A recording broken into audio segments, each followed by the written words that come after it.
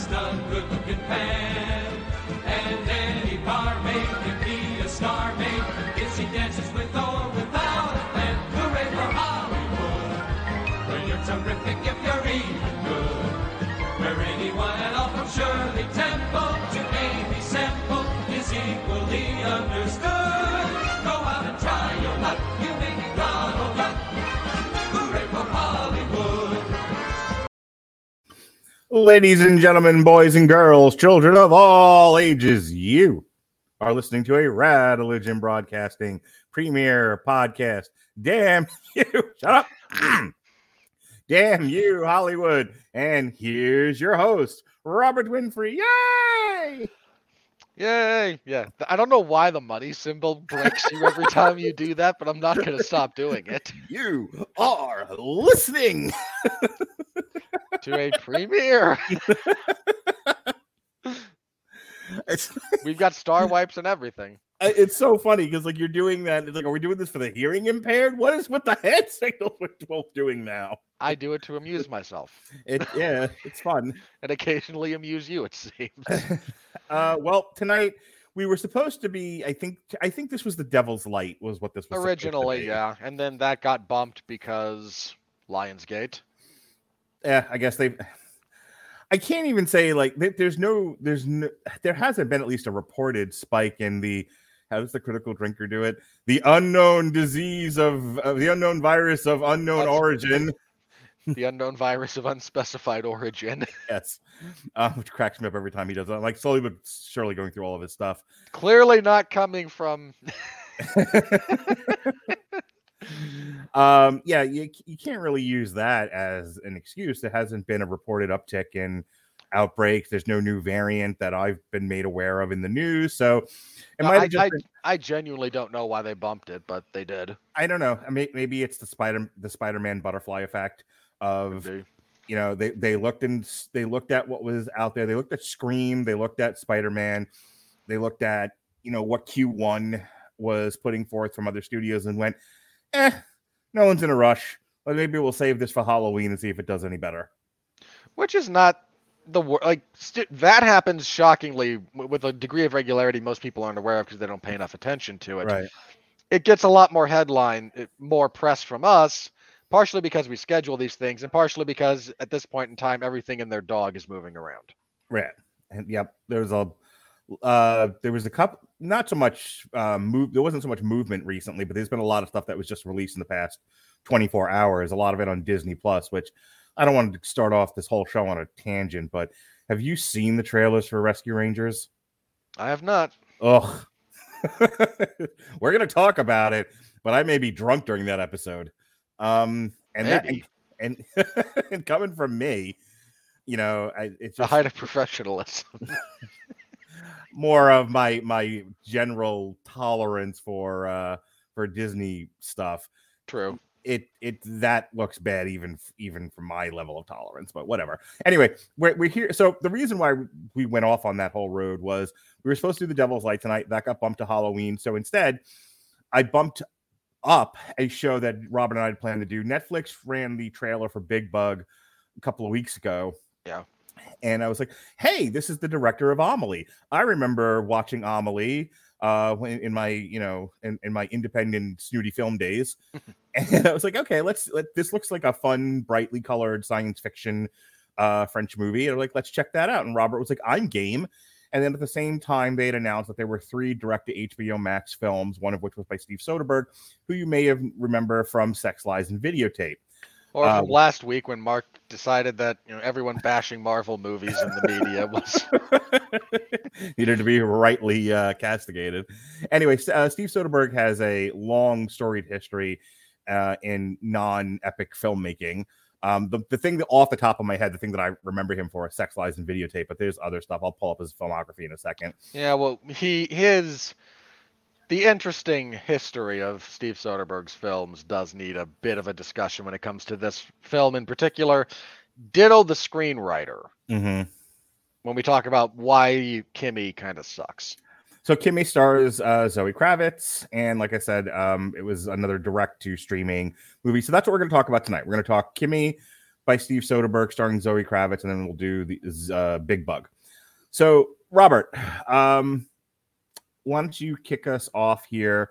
Before you do, real quick, Steven Soderbergh, besides Sex, Lies, and Videotape, which I saw when I was a kid, actually, it's from 1989. Can you believe that?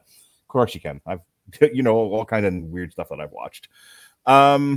He also did Aaron Brockovich, Traffic, Ocean's 11, plus Ocean's 12. He did The Girlfriend Experience. Magic Mike, I did not realize was him. How about that? Really? Yeah. Look, there's a reason that man's career is so up and down. Well, yeah, Kimmy as a kind of failed film fits right in with about half of his overall offerings. The last thing that we talked about on here that he did was No Sudden Move, which was part of a triple feature, and that was yet again another straight to HBO Max movie. There's one on here that I do want to watch and I want to review at some point called The Laundromat, and that looks like it went straight to Netflix. I don't know, maybe I'll rope you into that at some point, maybe not. We'll see what happens. All right, so let's jump into it. What is Kimmy all about, Robert? So Kimmy follows primarily the character of Angela, last name escapes me, played by Zoe Kravitz. She is a it's Childs, Angela Childs. Angela Childs. Again, played by Zoe Kravitz. She is they have a stupid word for it. She's a kind of a debugger for a new startup tech company that has their own sort of smart device, like a Siri, like an Alexa. Mark can't say either of those because he will turn his on. I imagine you empathized with that one video call when they were just trying to have a conversation. Anytime they said Kimmy, the Romanian guy had to turn and yell at his. Yup. I was like, oh, wow. I relate to this movie. She is one of the people who logs and tries to fix bugs when there's an issue with anything spoken to the unit. Whether that's a slang issue, whether that's someone trying to get it to say dirty things, and it's just, you need to know how to get it to respond or not respond, depending on the circumstance in question.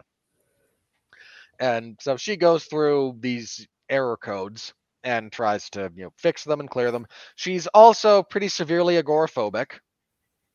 Has a general anxiety disorder, little bit OCD, touch of the germophobia. And I'm shocked they didn't give her an imaginary friend. Hey, hashtag mental health awareness. Mental health is real. Yeah, so if you've got one, you've got all of them, right? That's how this works? According to some of the professionals that I've seen their diagnosis of certain people, yes, it is very common to give somebody half the DSM-5. Yeah. What are you diagnosed with? All of them. I got everything. There's a lot of guys, and they're doing this because they don't know any better, but it goes to sort of the truth of the heart of the matter. He'll say, "What's your previous diagnosis?" Bipolar schizophrenia. Bipolar schizophrenia, post-traumatic stress disorder. They don't actually say post-traumatic stress disorder, by the way. They usually will mangle that in some say post-traumatic stressing dysphobia. And you just kind of want to put your head through a wall. So, can I just get an ETO for this person, please? Is he hurting himself? He's hurting me. Go on. Can somebody find his previous physician and let's drag him out behind the woodshed? Something like that. Anyway, and then also for the record, this movie takes place during the height of the COVID pandemic. Not when it was filming. The story itself is set during the lockdowns and whatnot. So, one of the error codes that she has to clear, she believes she hears a woman being attacked. Now, part of her issues were re-triggered by her being attacked, so she's extra sensitive to this kind of thing. She jumps through a few technological hoops and is able to isolate the appropriate sound bits to hear some people apparently attacking a woman. Again, all we have is the audio file. And she then jumps through more hoops to illegally download all of the things that this woman, she finds out who she is, then gets an illegal administrative code from a friend who works for the same company that's based out of Romania. Surprised it wasn't Ukraine, because that's where a lot of them come from, but doesn't really matter. It's a joke from my brother, who works with several Ukrainians who live. Yeah, he does tech support of some variety. I forget exactly what it is. So, no, not Alex, Charlie. Software development of some variety. There's a lot of subcategories to that. Anyway, she's able to download all of the things this woman has stored on her KIMI device, and she hears a confrontation prior to the woman's death that includes her alleging that this married man, who turns out to be the CEO of the startup company that's about to go public, raped her, and she's not happy about this, and she's trying to entrap him. And she was handled by a cleaner that was hired by this corporate CEO, who's about to get a lot of money, assuming that this group goes public. Well, Zoe Kravitz is not having any of this. She wants to report this to the FBI. She gets a bit of the corporate runaround. She gets chased. She gets captured. She fights back. She kills her attackers. She's able to make the whole thing public, and everyone lives happily ever after. There's some character stuff in there we can talk about. Her agoraphobia is cured, by the way. At the end, yes. Yes, she overcame her trauma. Because nothing cures trauma-induced agoraphobia and other mental health issues like more violent trauma, including you murdering people with a nail gun. Yes, I believe that is also a prescriptive device. It will be in the DSM-6. Yes, treating trauma by murdering others. It's the book I'm working on currently. Anyway, you should unironically write that, and people will take you seriously. It'll be a bestseller. It would. All right. I did not hate this movie. I kind of hated this movie. I understand. So I didn't hate this movie. I think my good, bad, and ugly on it is I liked what Steven Soderbergh had to say about there's, and I was thinking about this with Roland Emmerich from last week with Moonfall. I didn't say at the time, we were too busy just dealing with Roland Emmerich and his cognitive dissonance, that I forgot to mention how disinterested I am in the paranoia, the paranoia that's in the subtext of that film that he's talking about. I just don't care about it as a subject anymore.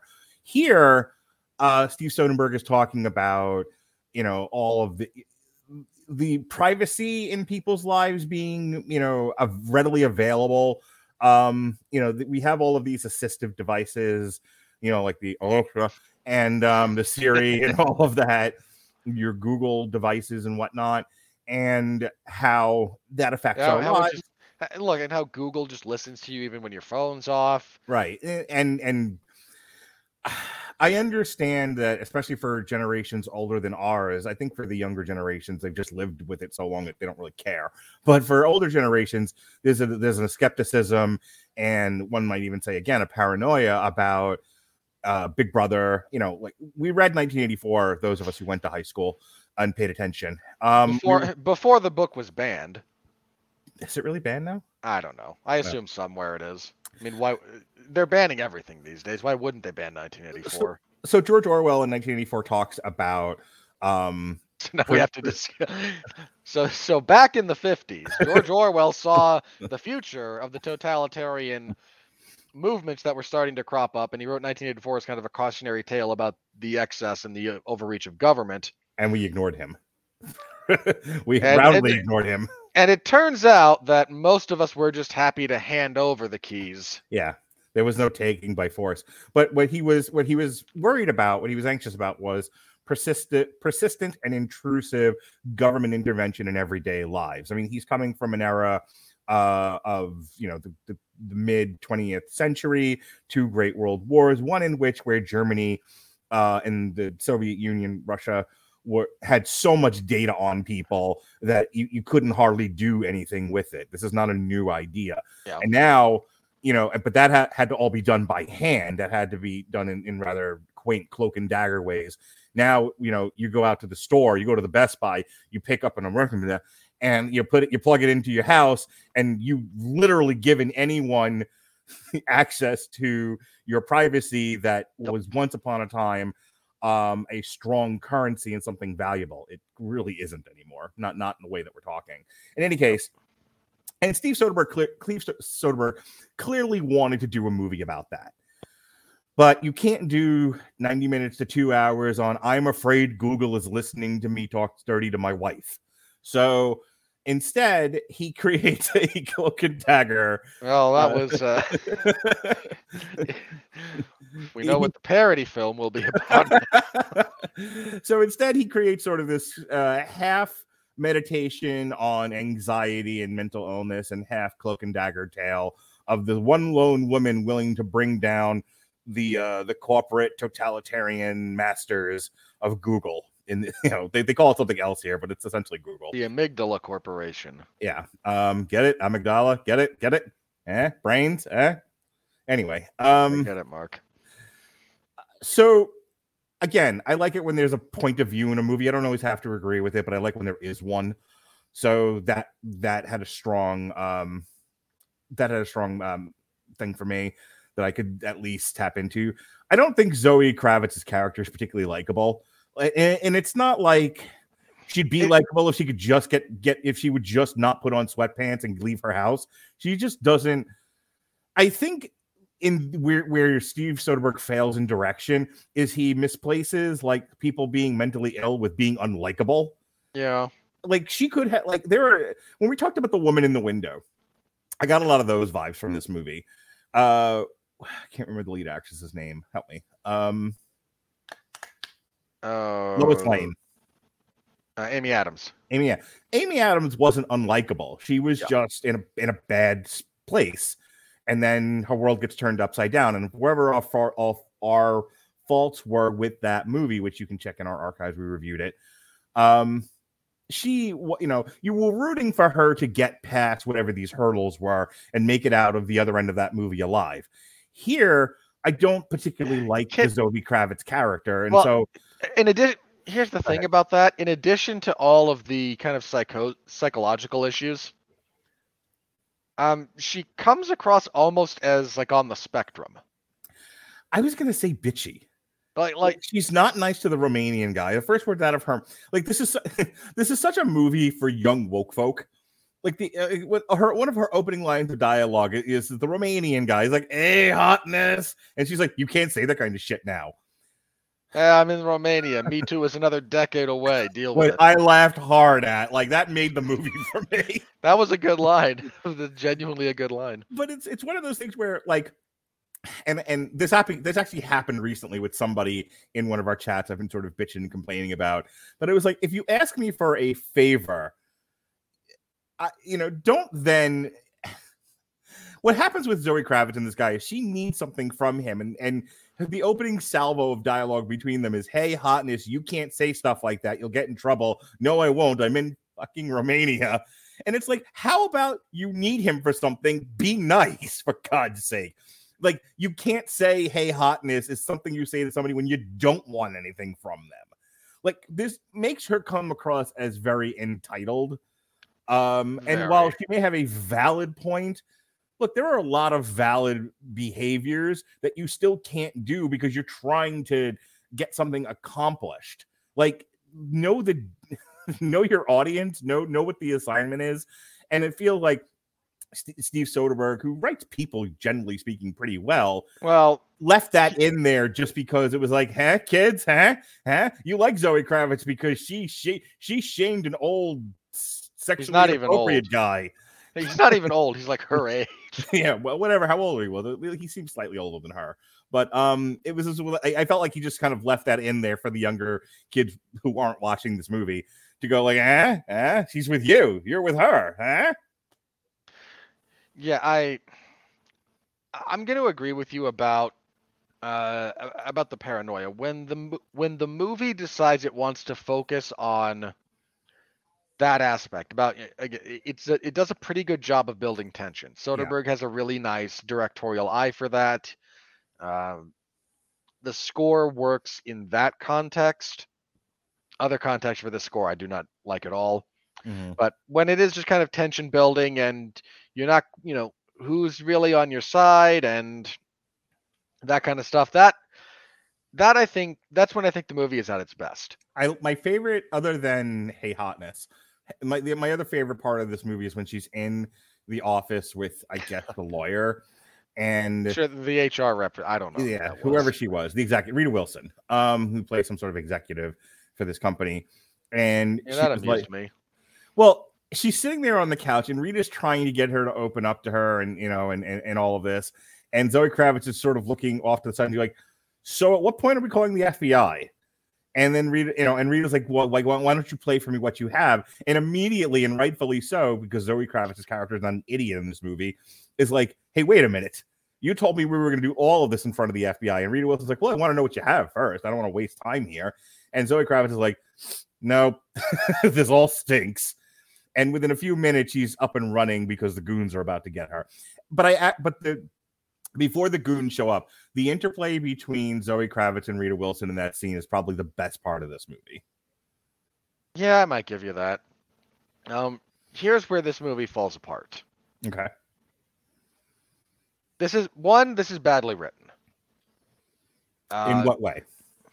There's dozens and dozens of subplots and subtextual things that go nowhere, that serve no purpose. Such as? Why does she have a toothache? Okay, so you brought that up online. Let's discuss that since you're having such an issue with it, because it didn't bother me. Hang on. Okay. This bothered me for a very specific reason. Okay. I don't care that the woman has a problem with her teeth. I don't care that the director tries to use this as an example of, well, she's agoraphobic and won't go outside. If that's the purpose that it's intended to serve, okay, except you've got 18 other things serving that same purpose. Okay, that's fair.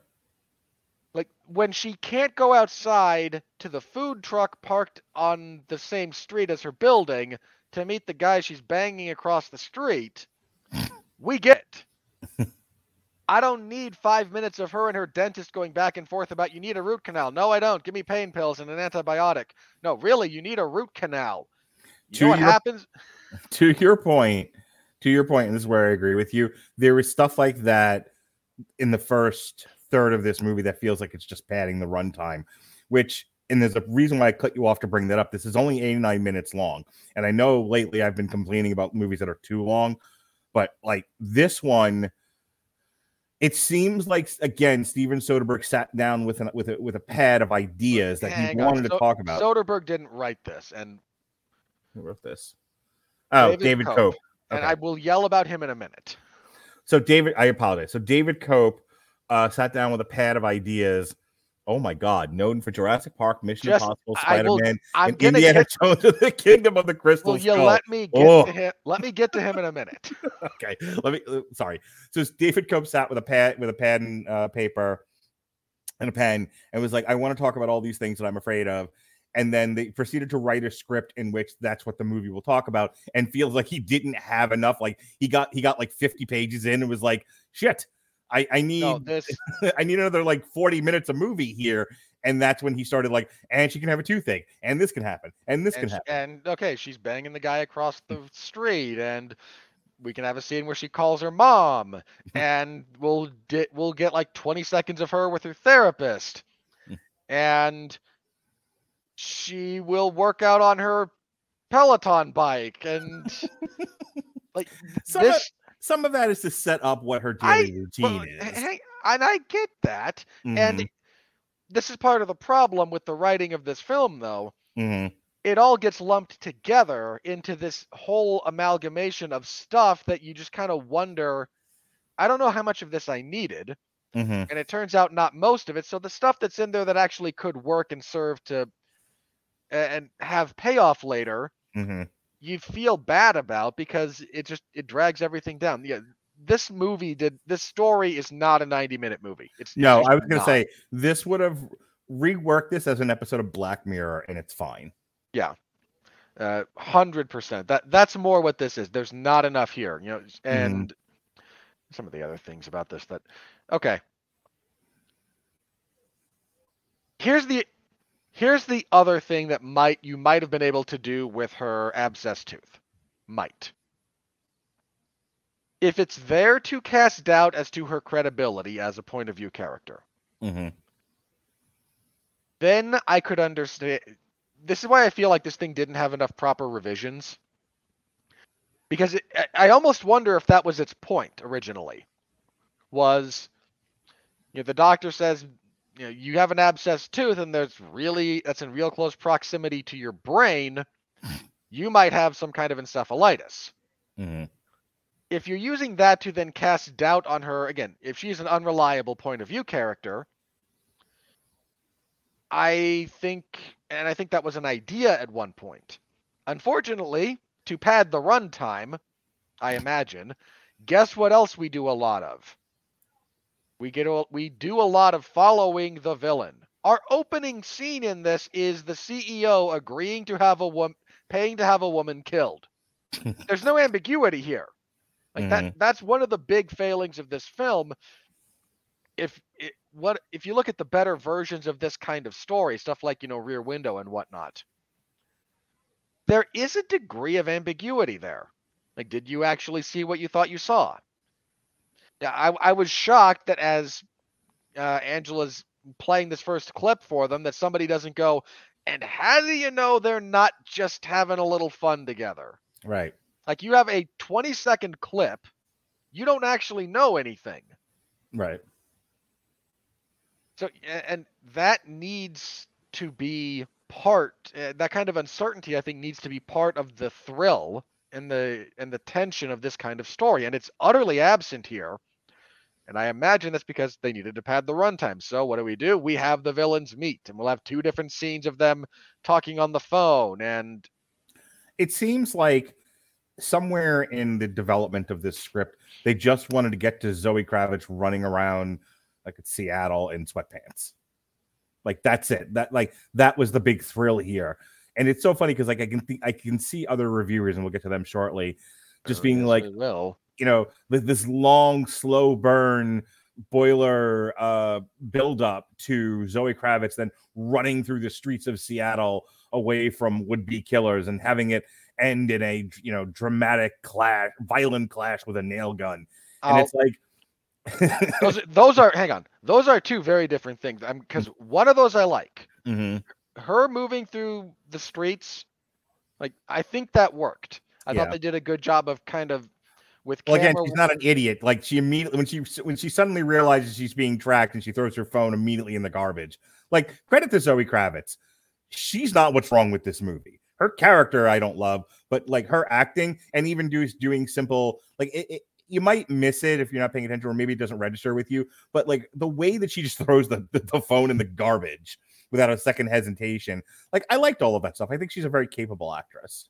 Yeah, her performance is one of the better things. Like, yeah, her performance is solid. That absolutely deserves credit. But I thought they did some good work with camera angles and whatnot and the direction to make her trip through the people in the streets feel as tense to the audience as she is, as she's desperately trying not to have a panic attack over this stuff. I was gonna say, as far as like action scenes, when she gets kidnapped on the street, that's a pretty good one. That is really good. Well, I think of the action sequences, it's the best of the movie because it's shot. The point of view of the camera is shot to where you get the bottom of the van, and then you get her. So it's like right at eye level of her trying to claw her way out of this van. And again, they didn't make her a superhero. They didn't make her a ninja. She's a slight, like 90-pound woman, it looks like, trying to fight this man off.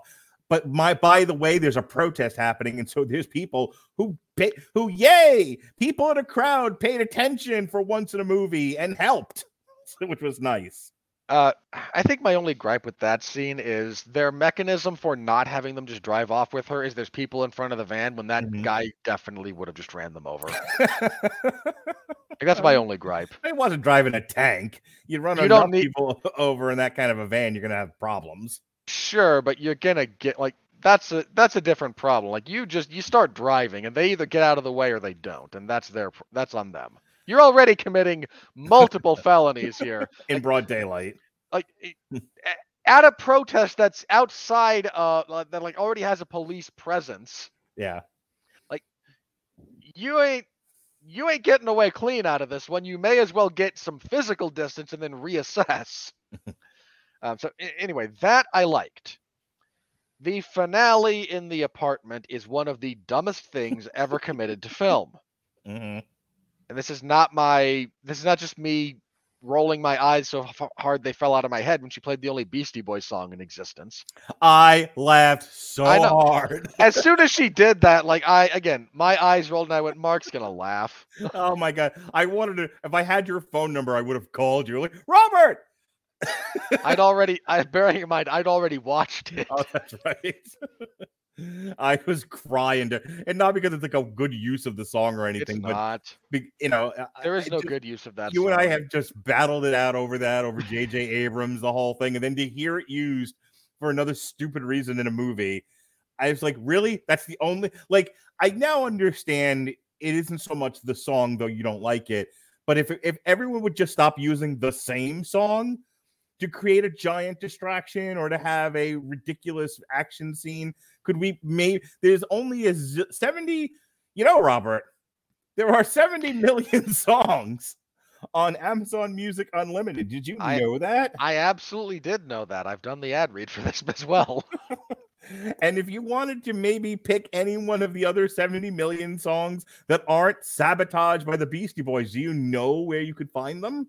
You could absolutely find them on Amazon Music Unlimited, and if you use our code or follow the link in the description, you can get that service free for 30 days. That's right. The link is getamazonmusic.com/W2M Network. Again, it's getamazonmusic.com/W2M Network to hear anything but Sabotage, which is also on there, but still.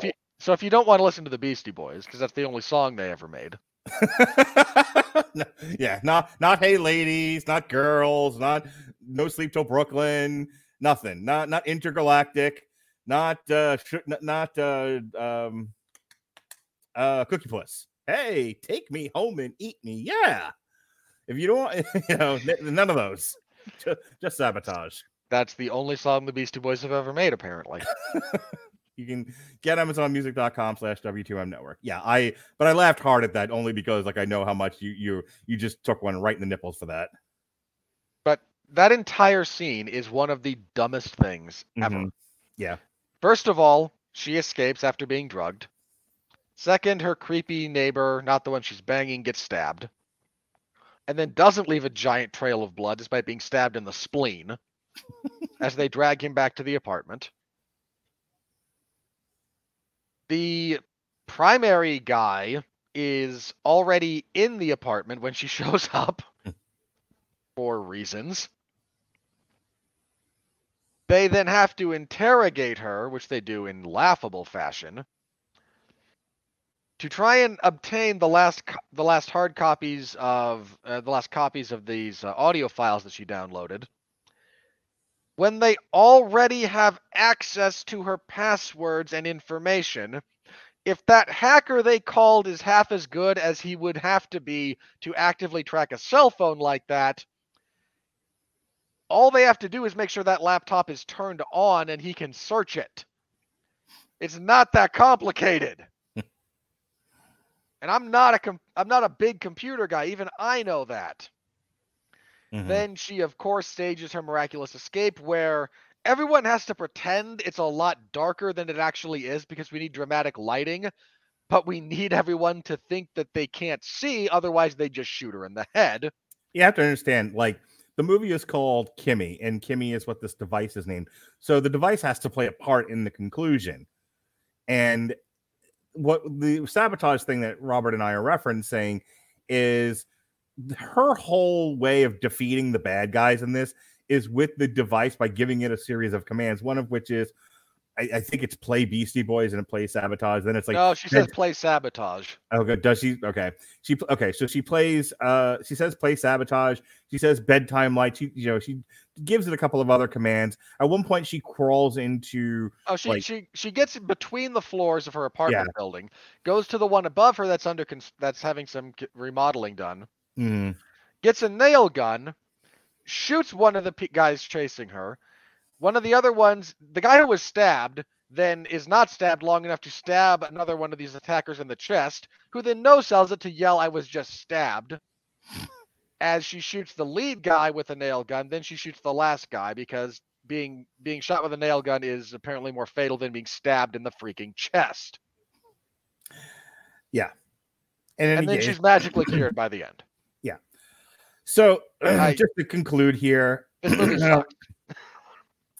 Like I said, the editorial point of view about where we are with technology in our lives and privacy, I was okay with. Yeah. The tension, the tension around you can't trust corporations, you can't trust government. You know, the little guy is always going to be struggling uphill. There's always people in power that are going to manipulate situations, and you really have to go above and beyond to get even a little bit of justice in this world. I'm fine with all of that. It's like I said, that third act where we're done with all of that now, and it's just how will she defeat the bad guys?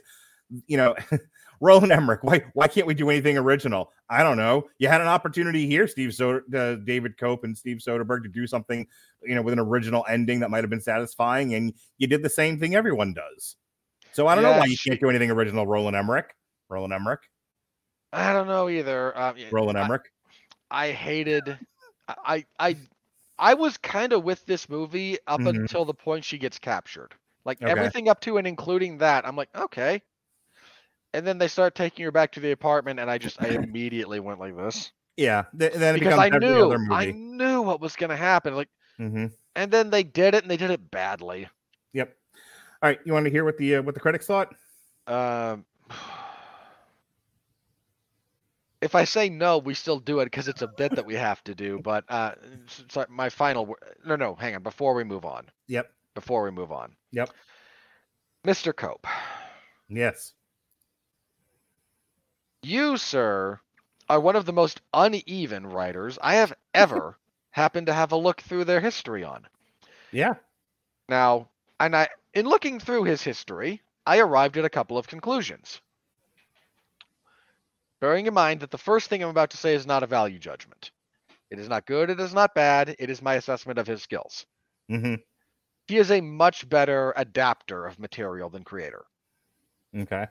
Now, again, that's neither good nor bad. It's a wonderful skill to have because he was responsible for some really good adaptations. And that's fine and dandy. He's a better adapter, first of all, which, like I said, great skill. There are some very talented creators who can't adapt for crap. So it's a good skill to have. He's a little bit better when he's able to collaborate. Certain collaborators are able to work with him and create something better. Others not so much. This guy did collaborate on Indiana Jones and the Kingdom of the Crystal Skull, about which the less said the better, I suppose. That movie still makes me angry. One of the few. Yep. So he needs some of these other structures in place to operate at his best. He also has he has a decent idea for setups and no idea how to have payoffs. He's responsible for another movie very much like this one, starring Jodie Foster and Forrest Whitaker, called Panic Room. Yeah. And it's kind of the same thing. You've got a decent enough idea, and individual bits are somewhat well executed, but there's not enough here to sustain a film. And everything kind of falls apart towards the end. And just don't do this again, man. You have a set of skills when it comes to writing. Know them, know how to maximize them. This ain't it. All right. And with that said, the critical review. Are you ready? I said, are you ready? No, God! No, God, please, no! No! No! No! Well, as you can see on the screen... Oh, get bent. Well, the critics just How thought many? Hang on. we're just 50. simply wild. 58 reviews. 58% of these morons. Wow. Just thought this was absolutely faboo. The Okay, audience was like, bring I it don't get on. it. No. The audience may not get it, may not get why they don't like it, but the audience is way more correct here. I am ready for this. Bring on these bunch of slap happy jackasses. I am ready for this one. I'm wondering how much of this is it's just Zoe Kravitz and like they're just prone to, she seems to be the new Hollywood girl. Again, let me stress the following point. Mm-hmm. She does a good job acting in this movie. You and I both said that. I will stand by that. Her performance is not enough to make up for the mountain of failures of this. No, I'm not necessarily saying they're right. I'm just, you know me, part of what I like to do with these things, and I think part of a skill that I just have, both professionally and intrinsically, is my ability to deconstruct and read into things. And sometimes I'll sit and I'll look at a thing and I'm like, I'll wonder why that is the case without just being angry about it. How did we arrive at this? And I also think you're probably right that it's a lot of people going, we like Zoe Kravitz and she does a good acting job, therefore positive review for film. Right. And if you don't think about it any harder than, well, she does a good job acting, I get it, but you're bad at your job. Yes, and that's why we do this bit. But I mean, if you think about the people that we know, people can, when we talk about it all the time, people conflate I liked it with it's good. Why wouldn't you also being bad at your job or just not a good film critic to begin with? And many people, and look, and I say that with the utmost respect for the people I talk about movies with, they're not film critics, they're fans. And fans will often say, I liked it, it was good, it made me happy, and it was good. They're wrong, but I am willing half of that statement is wrong. Like if it made you happy, okay, it made you happy. Therefore it's good. Well, hold on. Well, so think about the infinite amount of variations on that same thing. Oh yeah. I like this actor or actress, it was good. There was music in it that I liked, so it was good. I'm sure J.J. Abrams threw his pants at the screen. I'm sure he did. So my only point is, it wouldn't be beyond the pale to think that a lot of reviewers went into this going, hey, Zoe Kravitz is the new it girl. She got a raw deal with High Fidelity. Just ask her. She's on Twitter whining about it yesterday and today. Well, look, she will be. I imagine she will take every opportunity to make that same whiny complaint when she's doing press for the Batman. Oh yeah, I guarantee you, in the run up to the Batman, we're going to have to hear more about how. And Sean and I reviewed High Fidelity. It wasn't the worst thing we'd ever seen, but the fact that it got canceled, neither one of us was that surprised. If only that, How I Met Your Father got renewed for season 2, but High Fidelity got canceled. I don't know what to tell you, folks. I don't write the algorithms at Hulu. I just read them when they're reported. Anyway, so the critical consensus is let these idiots, man. I'm going to enjoy this one. Let's get to it. A housebound thriller with a 21st century spin. KIMI finds director Steven Soderbergh in crowd-pleasing form. Thanks. Hold on. Scroll back up for just a second. Yes. See that audience score? Yes. Crowd-pleasing, huh? The crowd-pleasing, yes. KIMI finds director Steven Soderbergh in crowd-pleasing form, thanks in no small part to an outstanding performance by Hollywood it girl Zoe Kravitz. All right. How many of you were paid off by her publicist to just say endlessly nice things about everything she does? I want to know how many of them don't really know who she is. It's like, Zoe Kravitz, white or black? Black. Great. She's fantastic in everything she's in. Ding, I imagine at least one of the following people. Oh, you at the top get absolutely bent. Rohan, I'll read that one, I guess. Rohan Nahar of the Indian Express. Toot toot. A Hitchcockian thriller. Do people not watch Hitchcock films anymore? Do they not know what they are? And they just... This is an idiot. Look, this is a guy who went, here's what he did. Someone said, oh, this is like Rear Window. Who directed Rear Window? Hitchcock. Great, it's Hitchcockian. Right. That is a sentiment for this film utterly devoid of an understanding of Hitchcock's style. Soderbergh's style is radically different. Speaking of 1984, is this where we are at with language now, where if it's even tangentially related, then people will just ascribe it to things? So like like Hitchcockian, if it features poor people, it's Dickensian. Like, does it keep going like that?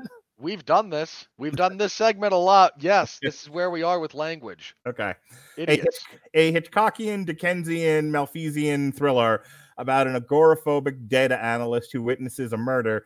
No. Wait a minute. You've already screwed this up. She didn't witness crap.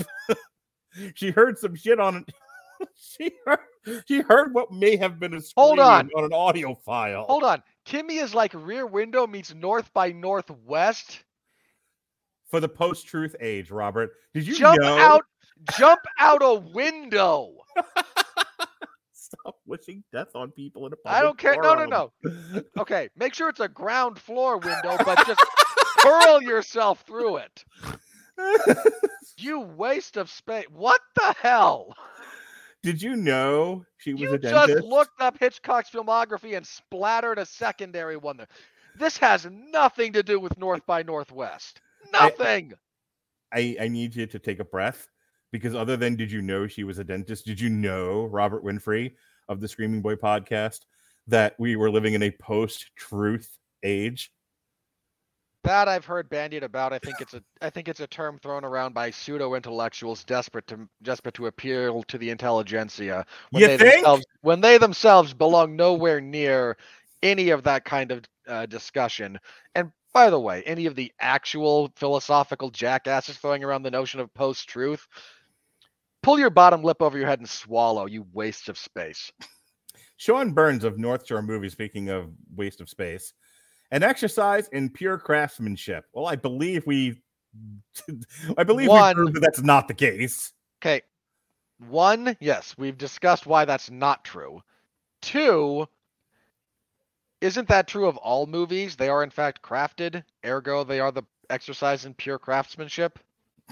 Well, that's not what he's saying. I know, but I'm just saying he can't. There's no possible way to interpret that where he's right. So this one gave this one a 5 out of 5. He thought this was a perfect feature. Oh, please. Bill Arsenault of Movie Going with Bill. You self-employed loser. Thank you. Soderbergh and crew are ever so wistful. Wistful? Ever so wistful. They're just running. Hold on. They are wistful in their competence? Yes, they're ever so wistful in their competence, their understanding, and their craft. They make things look so good and so easy. It's only natural to fall head over heels in pleasure for a movie this great.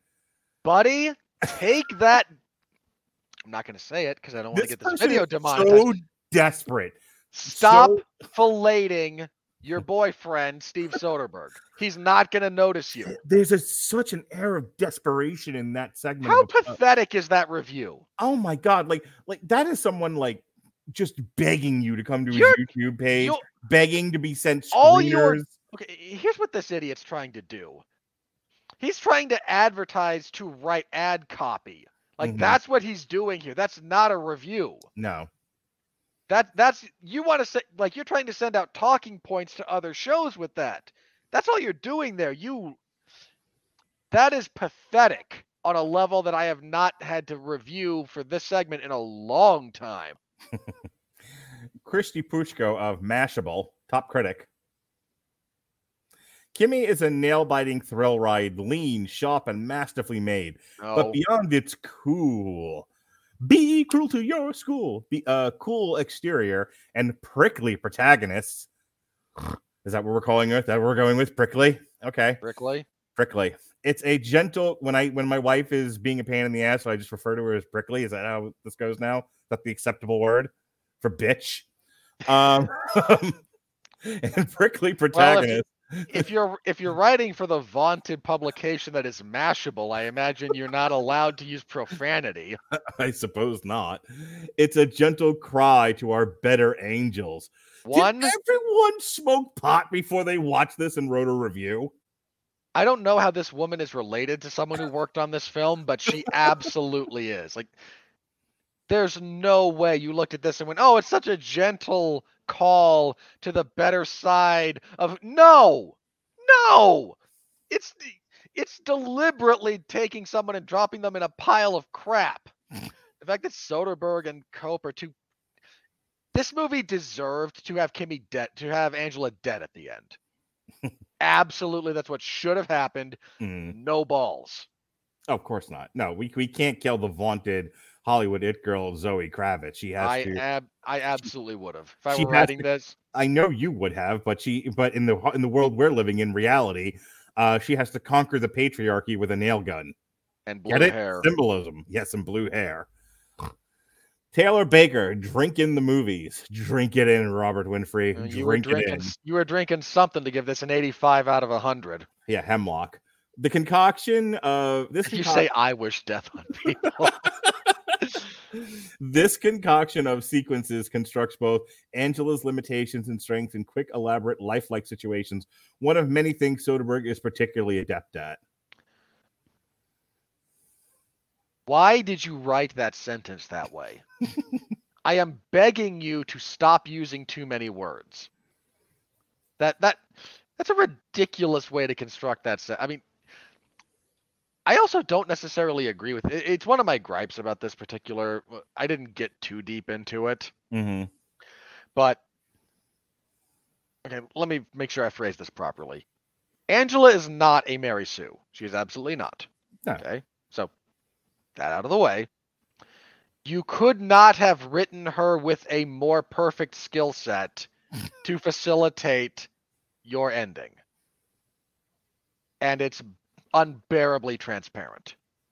Stephen Prokopi of the Third Coast Review in our Tina Fey imitating Sarah Palin review of the evening. For a quick 90-minute movie, Soderbergh manages to pack in a lot of detail, and I can see Russia from my house. If this were the first two panels of a Garfield comic, you could sub in anything in the third panel. Like that's how pointless that sentence, that review blurb is. You can end that with Garfield smoking a pipe, and it works just as well. Adam Graham of Detroit News top critic. KIMI is a small movie that is just as big as it needs to be, and I can see Russia from my house. How is that helpful? So bad. That's not okay. Again, I'm going to very briefly assume that man went on to make some salient points in his review. But how is it helpful as a blurb to go, well, it's small, but it's also big? Eh? That's what she said. I was going to say, take your insecurities elsewhere and try to deal with them, sir. You don't need to put them there. William Bibiani of The Wrap, top critic, also critically acclaimed. You occasionally this guy, and now you deliberately point me at him on occasion. I know his partner. He's been on our show, the great film critic and Twitter aficionado, Whitney Seibold. Thank you. Never even been on there with him, and I know his name. I had a moment. But yes, here's his partner currently not for critically acclaimed, but writing for The Wrap, top critic. It's a low-budget, high-concept thriller that's refreshingly contemporary on the surface, even though it's pretty conventional at its core. Yeah, that's fair. I think I just wanted to read that one because it was William Bibiani. Wanted to see what he said. I haven't gotten to that part of his podcast yet. Okay, hang on. For the record, that's an accurate and somewhat useful summation, even if I disagree with his overall score. Again, this is a fairly easy rotten rating from me. Richard Brody of New Yorker. Ooh, the New Yorker. Robert Winfrey of the Screaming Boy podcast, top critic. I am not of the Screaming Boy podcast. You got to stop doing that. It only works on Ronnie. No, now everyone's part of the Screaming Boy podcast. If you want to hurt me, you just say you need to reference Everyone Loves a Bad Guy. One of Soderbergh's best recent films. Okay. Oh, yeah. Hang on. All right, dickhead.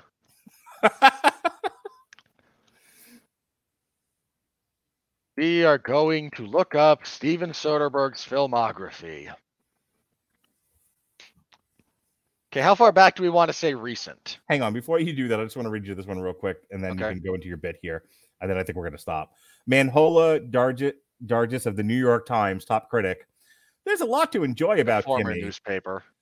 I'd watch it a third time just for the delirious 180-degree camera move that bookends it. Ah, yes. This woman who enjoyed Jingling Keys, the movie. Must have. Absolutely must have. Wow. There's camera tricks. They worked on me. I was Okay. dizzy with anticipation.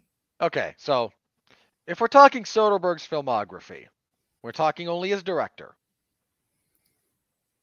So, how far back do we want to go for recent, Mark? Let's set a reasonable Let's time frame say here. let's go 5 years. 5 years. So back to 2017.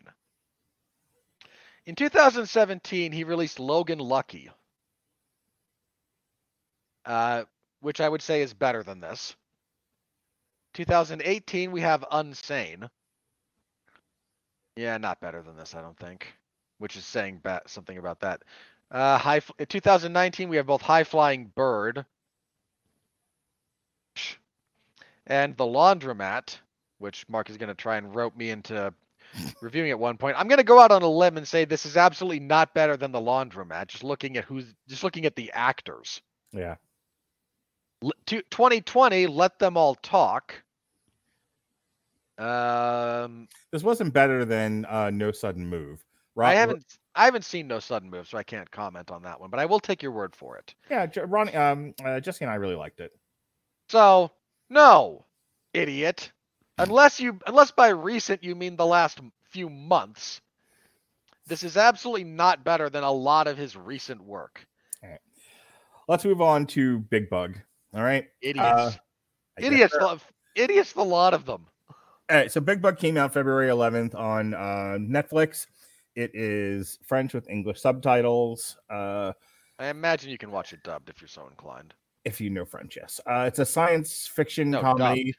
written and directed by Jean-Pierre Jeunet, as I said before, who was the director of Amélie, which I think won a whole bunch of awards. It was nominated for a whole bunch of awards. Yeah. I used to own that DVD back when I was a snooty film person and someone who owned DVDs and a DVD player. It stars Elza Zilberstein, Isabelle Nanty, Youssef Hadji, Alban Lenoir, and Francois Leventhal. Set in the world of 2045, where communities have robotic helpers, a group of suburbanites are locked in for their own protection by their household robots, while a rogue, self-aware AI android revolt rages outside. All right, Robert. Go ahead and try to explain this movie, because maybe then I'll understand what it was I was watching. Okay. Aside from what appeared to be a French telenovela with robots. No, it's not that. Okay. So sorry, go ahead. Stop.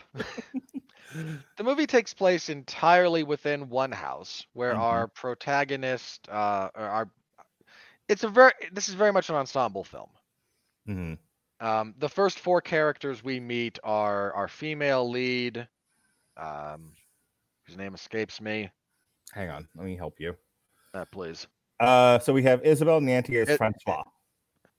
And then Elsa. No, not Francoise. Elsa Zilberstein as Alice. Alice. Okay. We have Alice and her prospective lover, Max, and his son. Get his name. Don't worry about it. His son. We'll go with that. Okay. Not Tom Holland. A lot of similarities, though, in the face. Sure. Max is trying to get into Alice's pants, like you do. But Alice is a recently divorced, repressed woman, don't you understand?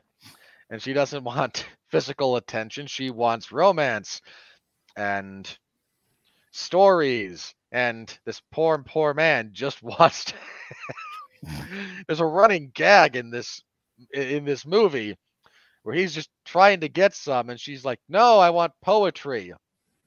I want to role play. I want." And he's just, when he finally loses his patience with this exercise, it's good stuff. She is a bit of an antiquarian. She was one of the few people left who can write.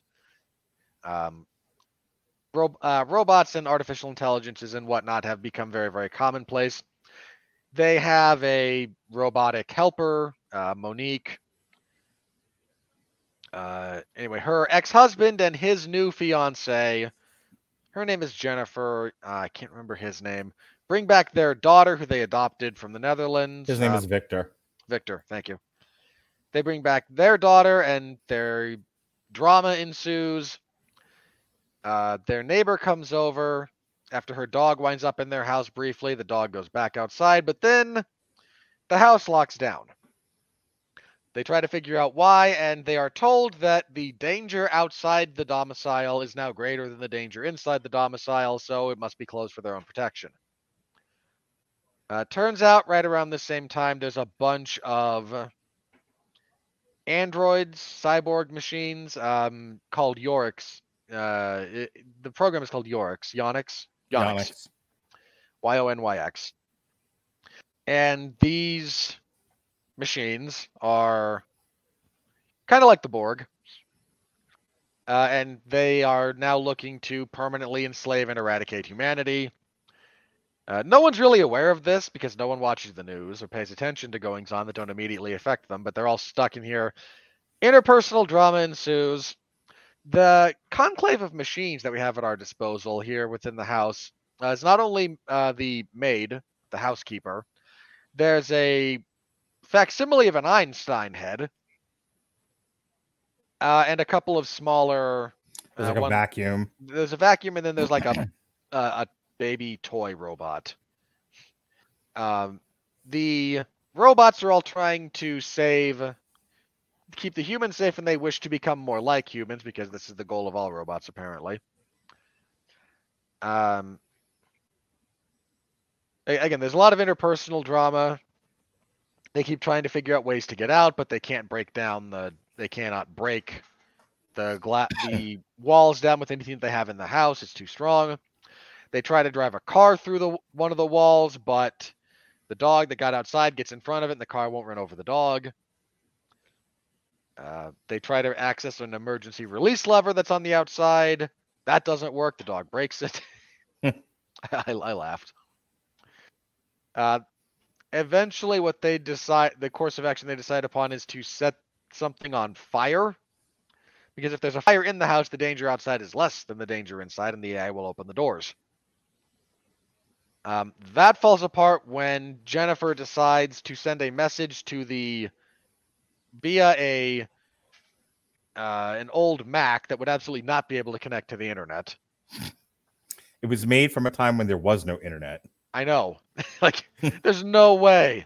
I used to have one of those. My dad used to write computer programs on those things, on cassette tapes. If you were to try to plug that in, it immediately computer stop. It's a damn KIMI's. Really. She's able to send out a message to the Yonyxes. One of them shows up. She's like, but we're in favor of the Yonyx program. You don't have to keep us here or liquidate us or turn us into foie gras or any of these other things. I just want to go get married on this cruise island. And through a series of laws that change rapidly, because the Yonyxes are starting to take over, so they change the laws willy-nilly. He starts levying fines at Alice and everyone who owns the house. The AC gets turned off at some point, so they all start cooking. And in order to facilitate the AC being turned back on, the Yonyx says, "Fine, if you're extras in one of our television shows for an episode, we'll turn the AC back on." So they all act stupid because this amuses the Yonyxes. Yonyxi? I actually don't know what the plural would be. So they turn the AC back on, but it winds up... They just turn it all the way to the maximum and leave it there, so they all start freezing. They make an attempt on the Yonyx's life, and it winds up shorting out its eyes, its optical circuits, leading to it having to use thermal vision. So this plays into what happens next, because the AC being turned on full blast, they're able to freeze enough clothing to make masks and hoods and whatnot so the Yonyx can no longer see them, because if you cover yourself in mud, the thermal vision can't see you.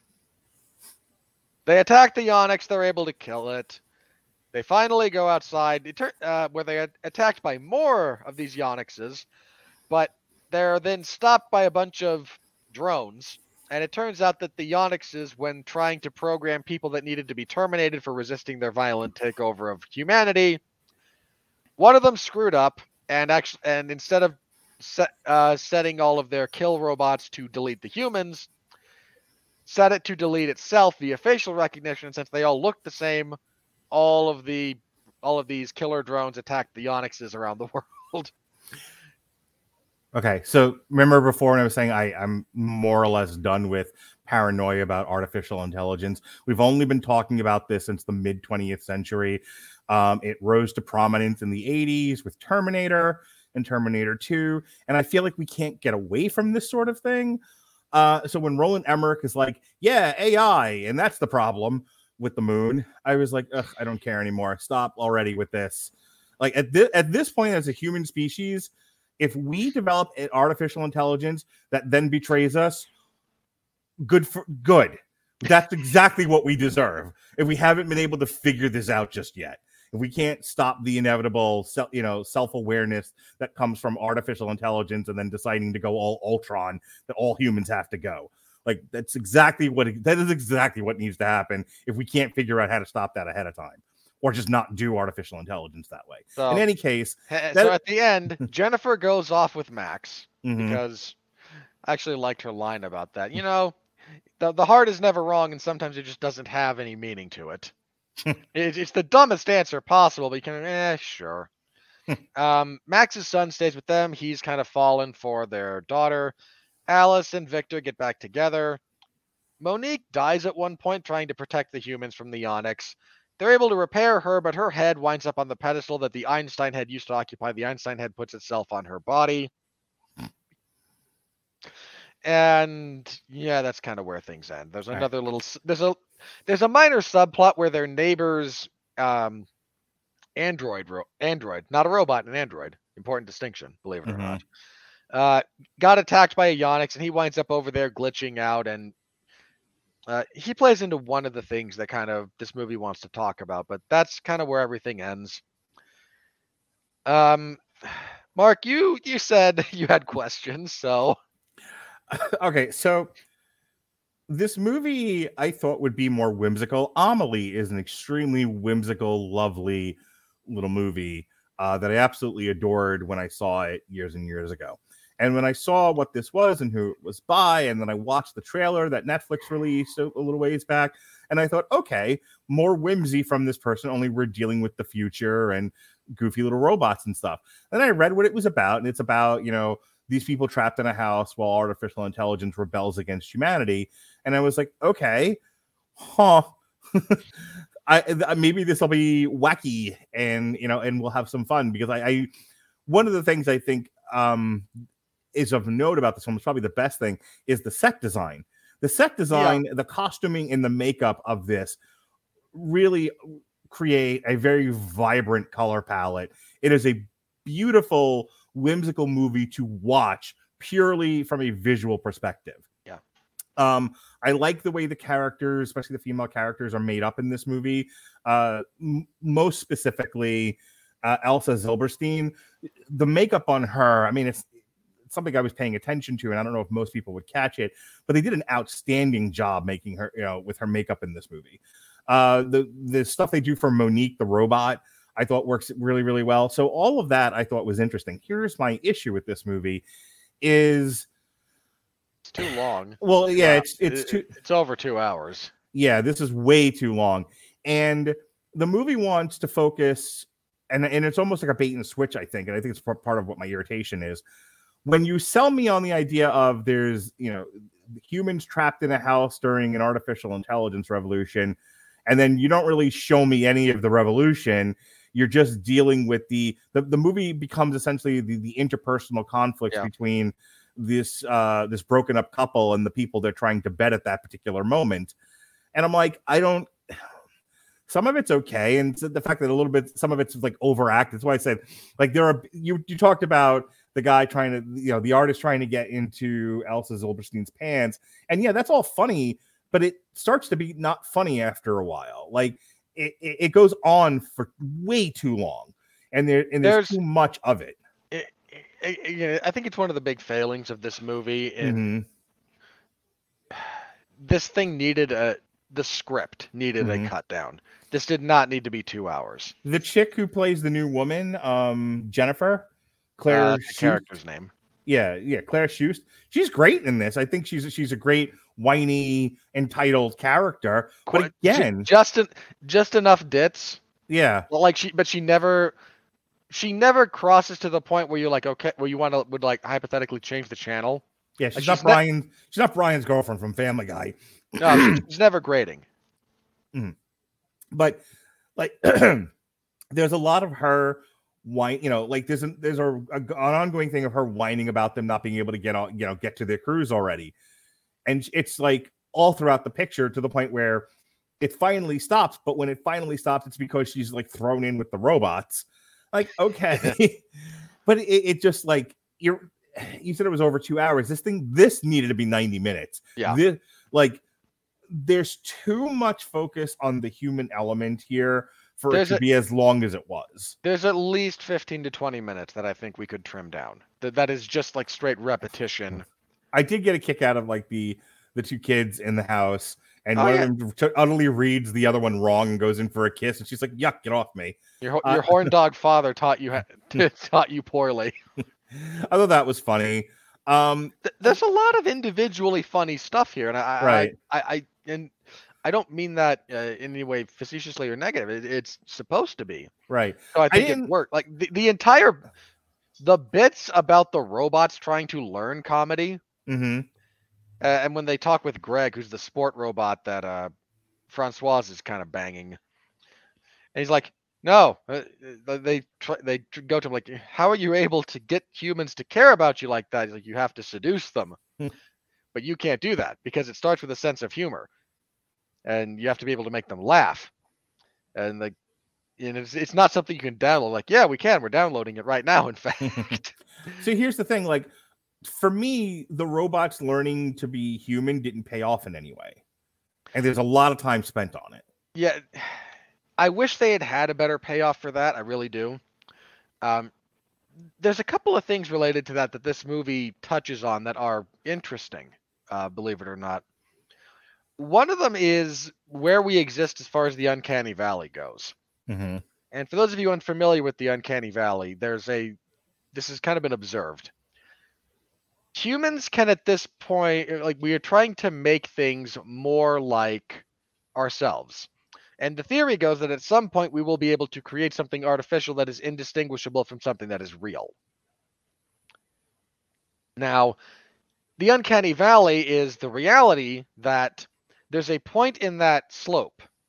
You can go backwards for you. There's a point in this slope where things get better, right? We're making things that are more and more lifelike, more and more real.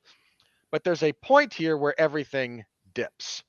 And this is the point at which something that we have created is, while definitively lifelike, also unerringly alien. And eventually you crawl out of that and then you get back on track to making something that's a perfect replica.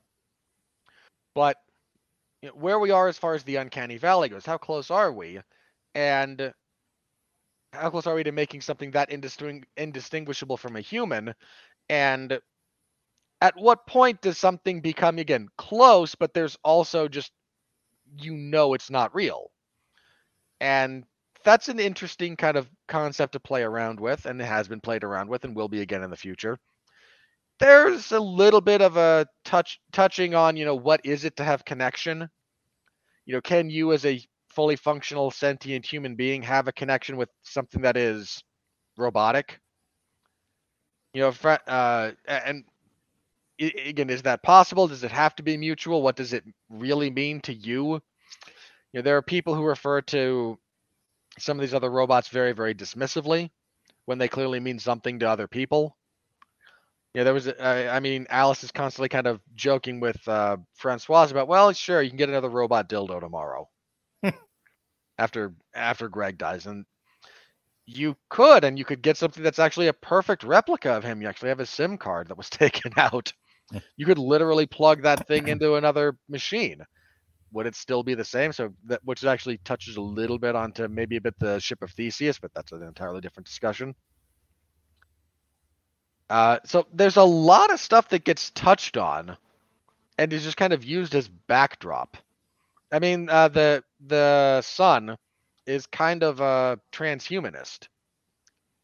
He's of the belief that you'll be able to download your consciousness into a machine and then live forever.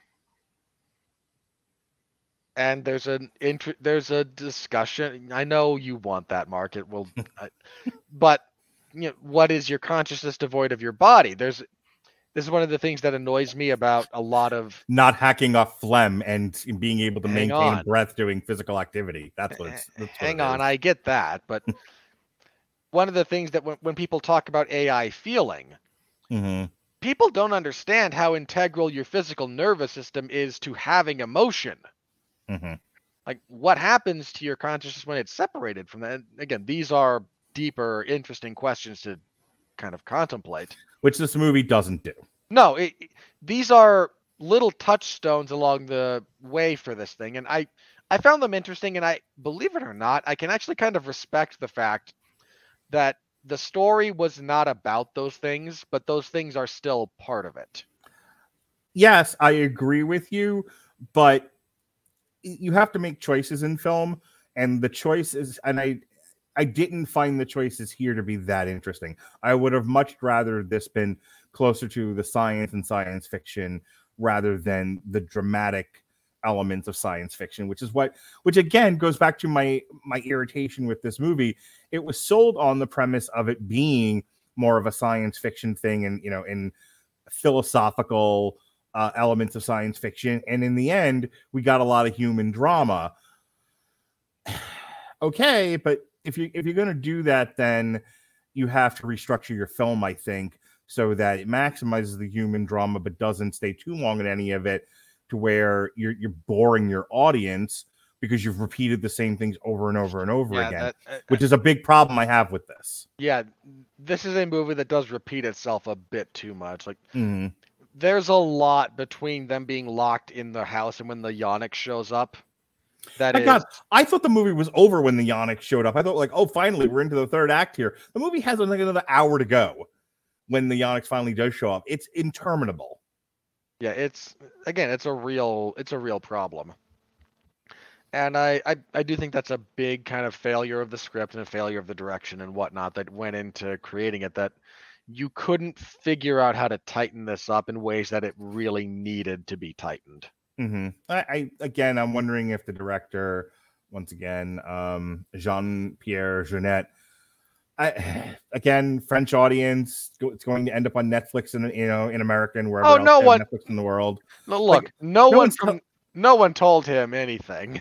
Well, that's what I'm saying. Like, I think in doing the show over the past 2 years, specifically the past 2 years, because I go back and I listen to our 2015 and 2016 stuff from the archive, like I just, the Warcraft review just went up from 2016, which is hysterical because I forgot my dad was on that. So there I am, the fluffy stuffing in between Robert and my father. That was a fun show for me. One day we're going to do a roundtable. It's going to be you, my dad, and my son. And by the end, and then live on the air, I'll just take my own head off. Anyway, no, I love all of you guys. That's the thing. It's like the affection I have for you is because of you remind me so much of my dad, and you remind me, my son reminds me so much of both of you. It's really funny. But I go back and I listen to those shows, and we were very like hyper focused on examining and deconstructing, Chris Bailey, the blockbuster phenomena. And the show itself, Damn You Hollywood, has evolved into just examining the film landscape as a whole. And so one of the things I'm discovering in the past 2 years as we look at smaller films and we look at director-driven things is how many of these had a studio, we talk about notes, how many of them have studio notes and agendas, and, the films suffer under the weight of trying to meet a general audience expectation, and how many of these are just art projects? How many of these are they got financing from wherever they got it from, Arab gamblers, princes, tech moguls who like, I want you, would you like to invest in my French film? Sure. And they don't, and then they get to just play with film and color paletting and ideas, and there's nobody roping them in.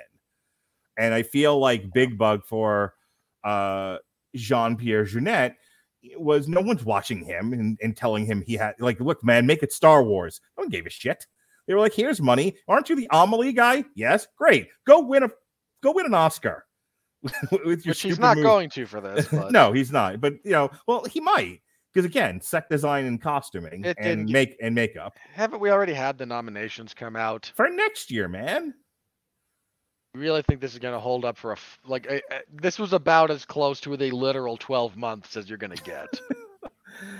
We'll see what happens. I don't see anything right now on the Wikipedia page for that, but it might be too soon.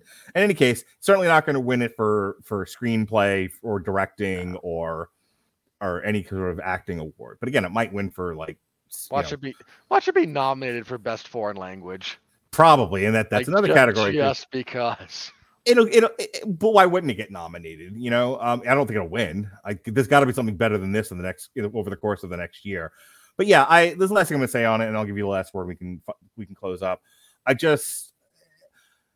liked that. I like that I watched it for myself. I think watching movies like Kimmy and Bigbug, and then interspersing that with Uncharted, Scream, Munich, The Edge of War. I like the fact that the show now, we're not afraid, or we're not feeling compelled to just tackle one kind of film, and that we can have a conversation that we've been having since 2014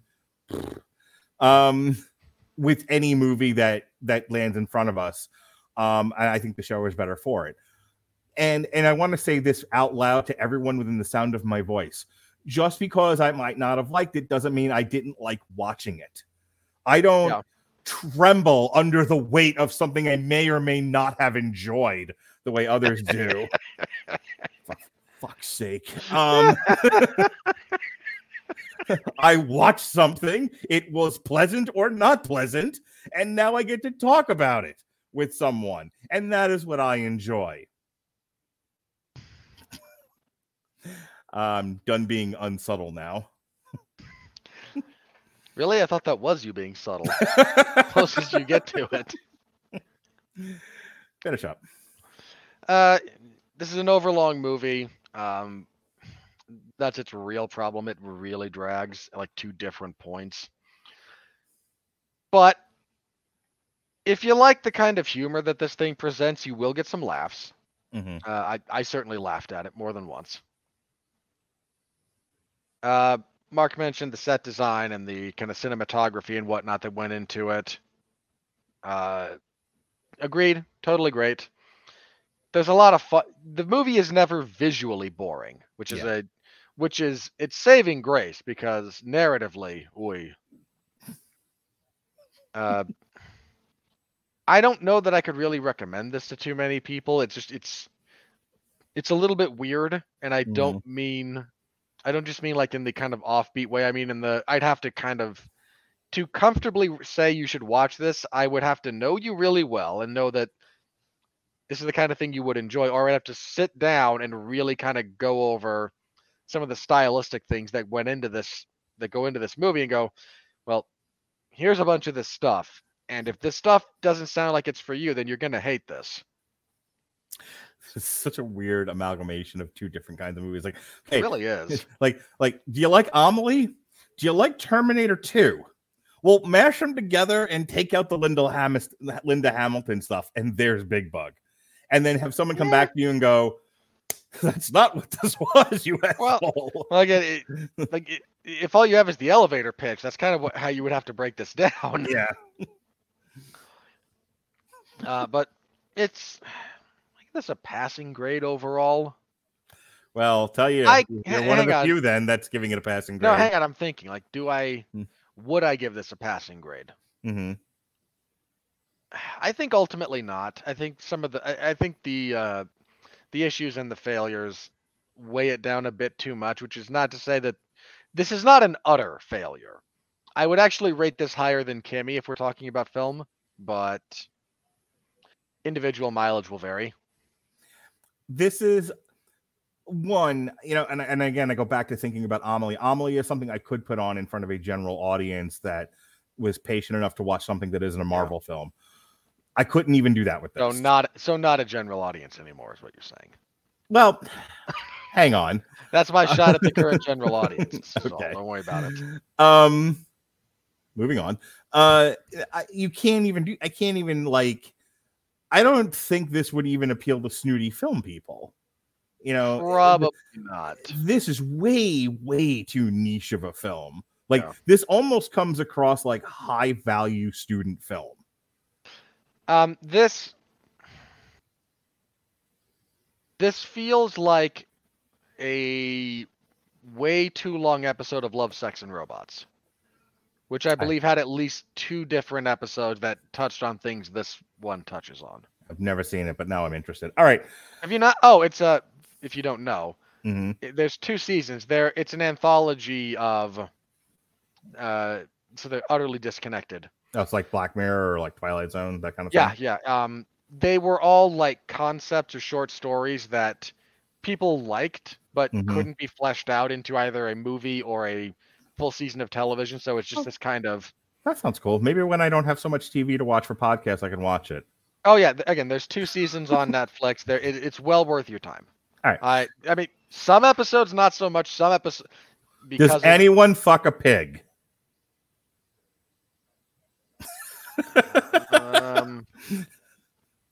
Believe it or not, there might be something weirder. Okay, well, I'm all in then. Because that's what Jesse got to hook me to Black Mirror. He's like, dude, wait till you see the first episode. You're going to love it. Their version of the British Prime Minister gets on television and screws a pig. Because he has to. Because we can't let the terrorists win. All right, and with that said...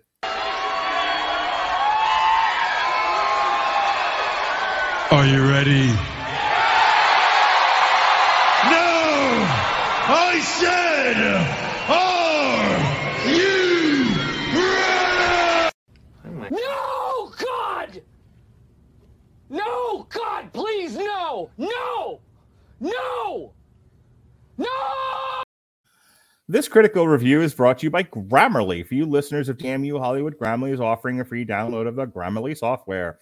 Grammarly's AI-powered products help people communicate more effectively. Grammarly helps write mistake-free on Gmail, Facebook, Twitter, LinkedIn, and nearly anywhere else you write on the web. Grammarly corrects hundreds of grammar, punctuation, and spelling mistakes while also catching contextual errors, improving your vocabulary, and suggesting style improvements.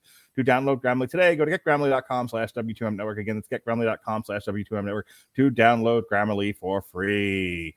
And as you can see, nobody liked this movie. Not nobody, not know how. That's not accurate.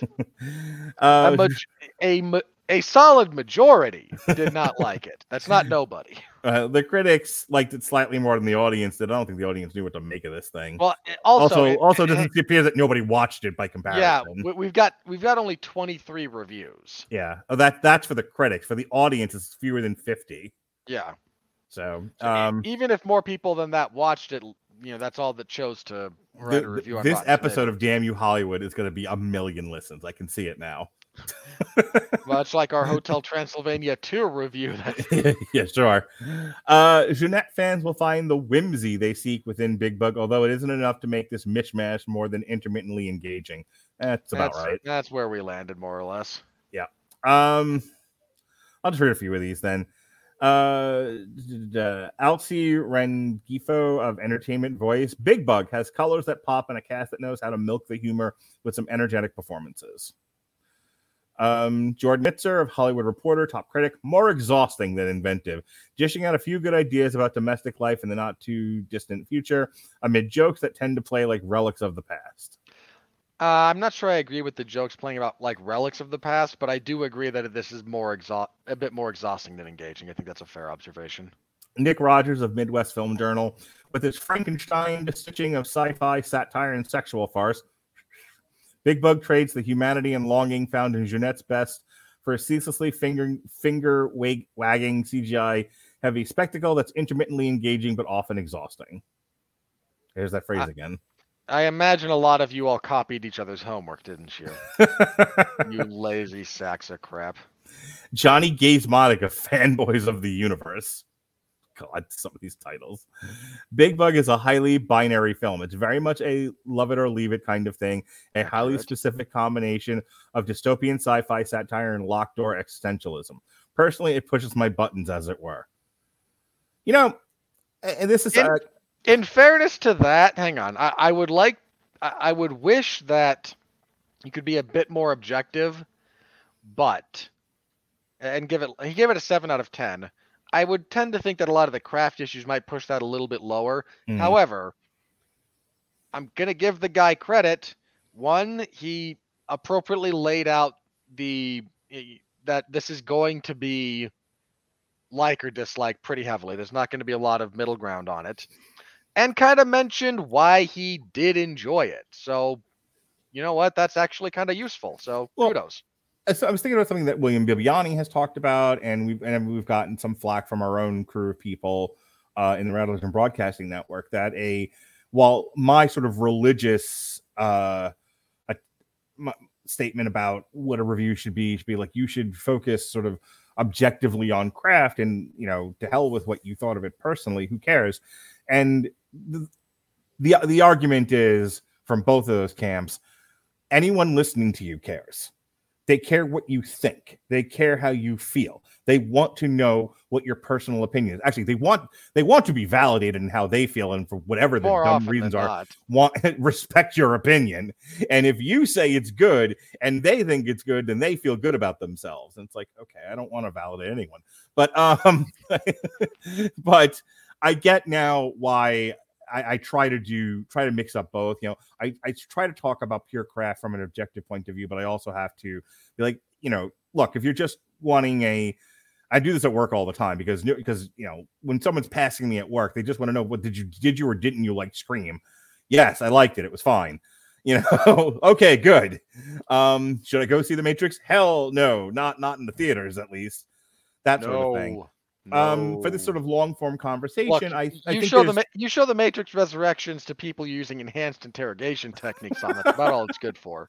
Something like like this show really does need to be a finely tuned combination of craft deconstruction and personal editorializing and opinion, and just figuring out where the line is on those things. And so I read that review from Johnny Gazmotic of Fanboys of the Universe, and I think while hearing a line personally, it pushes my buttons, as it were, and I want to just punch him in the asshole and go, who gives a shit about you and your buttons? Okay, but that's what people are going to him for. They want to know what's pushing his buttons and what isn't. So I'll allow it, but I don't like it. How about that? Well, again, I'll allow it so long as you appropriately qualify. It's one of the reasons I talk about craft before I talk about whether or not I enjoyed something as a general rule. Because I think the craft is more important than did Robert enjoy it. Right. Robert enjoys some stuff that other people do, some stuff that's well made, and some stuff that I know is crap that I would not recommend to anyone, but I enjoy it. Sure. So Johnny Oleksinsky, who's a New York Post top critic, he gets paid for this. Best of the best. New York Post. With a deeply unhelpful review. Big fun. Yeah. Ouch, my brain. You collect a paycheck for that, buddy. Yep. I got to go to work tomorrow and take people on or put people on or take people off suicide watch. He's going to get paid to write Big Fun. He gets paid to write Big Fun. Yep. Life ain't fair. No, it isn't, as I keep telling my son. Aaron Newworth of We Live Entertainment. Do we live entertainment? Or is it We Live? That wouldn't make sense, but that is the internet. Yeah, given some of these, like We Have a Hulk and Lola Lamb Chops and Johnny Gazmonic's Fanboy Universe and Schmagegi Fat Boy, I can absolutely believe that this was titled actually We Live Entertainment. Bigbug may not be a roaring success up to par with City of Lost Children or Amelie, but it is a delightful slice of weird. That's true. Yeah, I can live with that. he's correct that it doesn't live up to either of the films he mentions there. But yeah, I can buy that. Matt Zoller cites of RogerEbert.com top critic, a tougher, smarter film than American sci-fi cinema buffs are used to seeing. Woo-hoo-hoo. Okay, hang on. Listen, buddy. You want to call out American sci-fi cinema people for some of their viewing habits? Go for it. That is a subgroup of fans that I have very little patience for a variety of reasons. But you really want to call this tougher? No. You unless what he means is denser. Like, this is something that demands more of you as an audience than the American sci-fi, the general American sci-fi experience, where they're happy to spill everything out for you on a silver platter, then throw in a bunch of explosions. Well, in defense of all of that, the American audience doesn't want to try harder in the theater, and the American film companies are happy to oblige them. No, they want more Spider-Men from across the multiverse teaming up. That's all they want. Noah Berlatsky of Wealth of Geeks. Bigbug is a philosophical meditation on pastiche of fears and dreams about robots and technology. It's a bright, saturated, automated cyborg ballet that compulsively disassembles itself. I was with you until the end there, believe it or not. Not quite sure how you arrive at that conclusion, though. Rohan Nahar of the Indian Express making his second appearance on this bit. Just yelled at him. Yup, and you're going to yell at him again. All right. Because apparently this movie was way too smart for him. Jean-Pierre Jeunette's new film opens with a satirical scene in which a couple of enslaved human beings sniff each other's butts, and it only gets worse from there. Yeah. This was way too much film for you to handle, buddy, and that's very apparent. Hey, friend. You know, we've got Doctor Strange and the Multiverse of Madness coming up next. That seems like I'm sure you'll give that a glowing review. Yeah, that's gonna reinvent film, and he'll feel born again as if the world was new. Like all you sad fanboys out there going, "It's Professor X! I can hear his voice!" Ah! You can all take up Kevin Smith's cause about lobbying for Spider-Man to win an Oscar. A year from now. Why wasn't Doctor Strange Meets the X-Men nominated for a Best Picture award? Make a populist choice! The irony of Kevin Smith, of all people, trying to lean on the populist argument is just irony of the highest order. Can his wife not control him? Like, can his no, wife... she can. That's the problem. Can she not? You know what? The answer to people like Kevin Smith is more sex. Can we not get his wife motivated to bang him more often so that he stops going on Twitter and having man tantrums?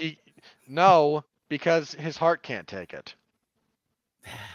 There are ways to get around that. Just saying. I'm not saying there aren't. I'm saying, the man almost died of a heart attack. I imagine he's a little bit more reticent. I think there needs to be a Twitter campaign. Get Kevin Smith laid more often so he stops tweeting. You are welcome to hashtag that if you feel so inclined. Seems a bit unwieldy, but I'll give it a shot. All right. No. Here's what you need to do. Mm-hmm. You make a Twitter account with that as the handle. This is our mission. And then every day you just at Kevin, every 4 hours, you at Kevin Smith, stop tweeting, try to get laid. Just keep sending him porn. No. You don't have to send him anything other than the message. Just please stop tweeting and get laid.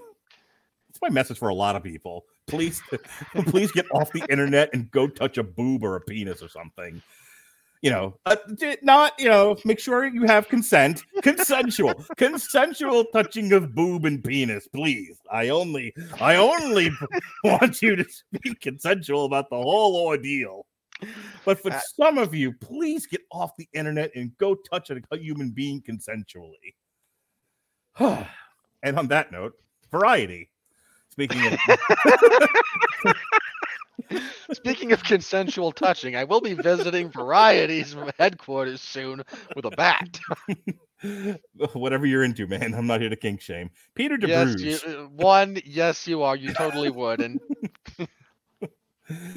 Top critic. Bigbug could be a career killer. Oh, for God's sakes. Get bent, you After useless. After this, who will want to make a movie with the director of such an unwieldy eyesore? You useless pile of Christ. slag. That is such. Are we God. really? Okay, hang on. No. You know what? I'm going to take a bigger stance here on that idiot. You, who write for a rag that I would not use as toilet paper, who is the type of person I imagine your friends and family would not piss on to put you out if you were on fire. You want to pretend that in 2022 there's such a thing as a career-killing film? First of all, they're Really? making more Transformers movies after the debacle that was The Last Night. Get over yourself. We're going to try and pretend that Netflix, Amazon, Hulu, Disney, Warner Brothers will not pay everyone under the sun for streaming content right now, to say nothing of theatrical releases. You really greenlighting second seasons of stuff that hasn't aired a first season yet. Okay, and it's not just Lord of the Rings, which apparently cost the entire gross national product of Lithuania to make, and they didn't put beards on the Black Dwarf female, and now Twitter's in an uproar about it. Well, Whatever. look, hang on. They just greenlit a second season of fucking Halo, which hasn't aired yet. They'll greenlight anything. This guy, if he decides I want to make Jurassic Park, but all the dinosaurs are played by porn actresses with body paint on and goofy dinosaur outfits, someone will give him the money to do that if he says it's for Netflix, it's for Paramount, it's for Peacock. As a matter of fact, we're going to have it. Peacock will be all over that. We're going to have to try and pretend that they're a real streaming service. We're going to have Zoe Kravitz dressed up as a dinosaur, painted blue, banging a peacock. They would say, here's money. Go do your weird banging peacock Zoe Kravitz thing. Yeah, like the entire notion of the career-killing effort at this point is not true.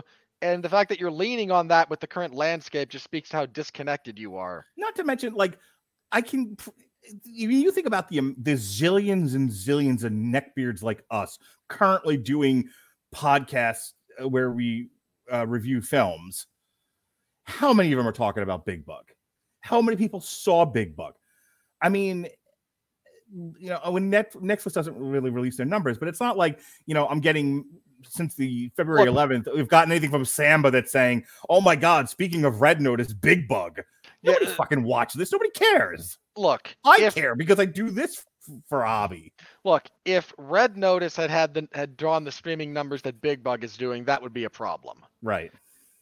But anything short of that, no, that's not an issue. Yeah. As soon as when Jean-Pierre Jeunet says, I've got this bizarre thing, and you're like, okay, whatever his next thing is, right?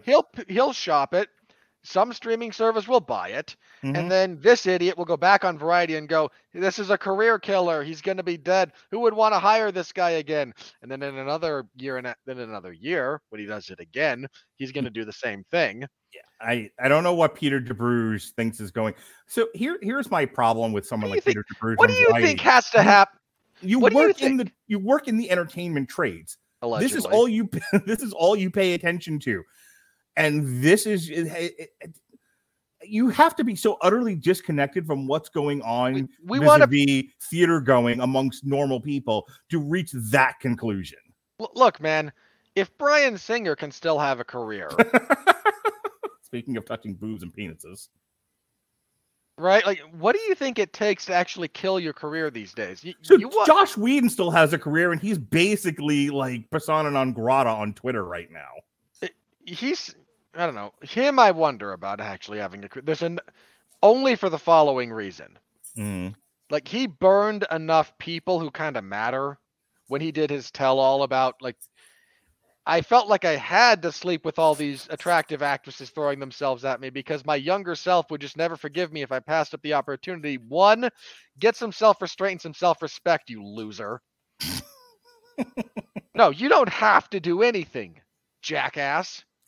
My point is, that if Josh Whedon, who apparently can't keep his hands to himself, and Bryan Singer and all these other sex perverts in Hollywood continue to get work, you're not going to suddenly not get work because your French film was too weird, Frenchie. Because your deliberate art house meditation on AI and its relationship with humanity and whatnot didn't do giant numbers for Netflix. Oh, the horror. Watch him now get a Marvel film. I hope he does. You know what? I hope he does. He's gonna get the third Black Panther movie. Sure, and I hope it's this. I really do. Someone's gonna. I'll tell you. Well, I mean, I'm joking. I'm being deliberately farcical about the whole thing, but think about like Chloe Zhao, right? Chloe Zhao makes one or two different art housey, deep thinker picks, and they're like, you for Eternals. Sure, and she's like, the Eternals. I was okay. I like Vistas. Have you seen Nomadland? I will cash that check and I will deliver you a giant turkey. And boy, did she. That movie sucks. My point is, like, that's Marvel's sort of thing now. It's like, we're not looking for the Michael Bays of the world. We're looking for the Chloe Zhao's and the Jean-Pierre Junettes of the world. Boy, don't you wish that they'd maybe not pissed off Edgar Wright so bad on Ant-Man that he...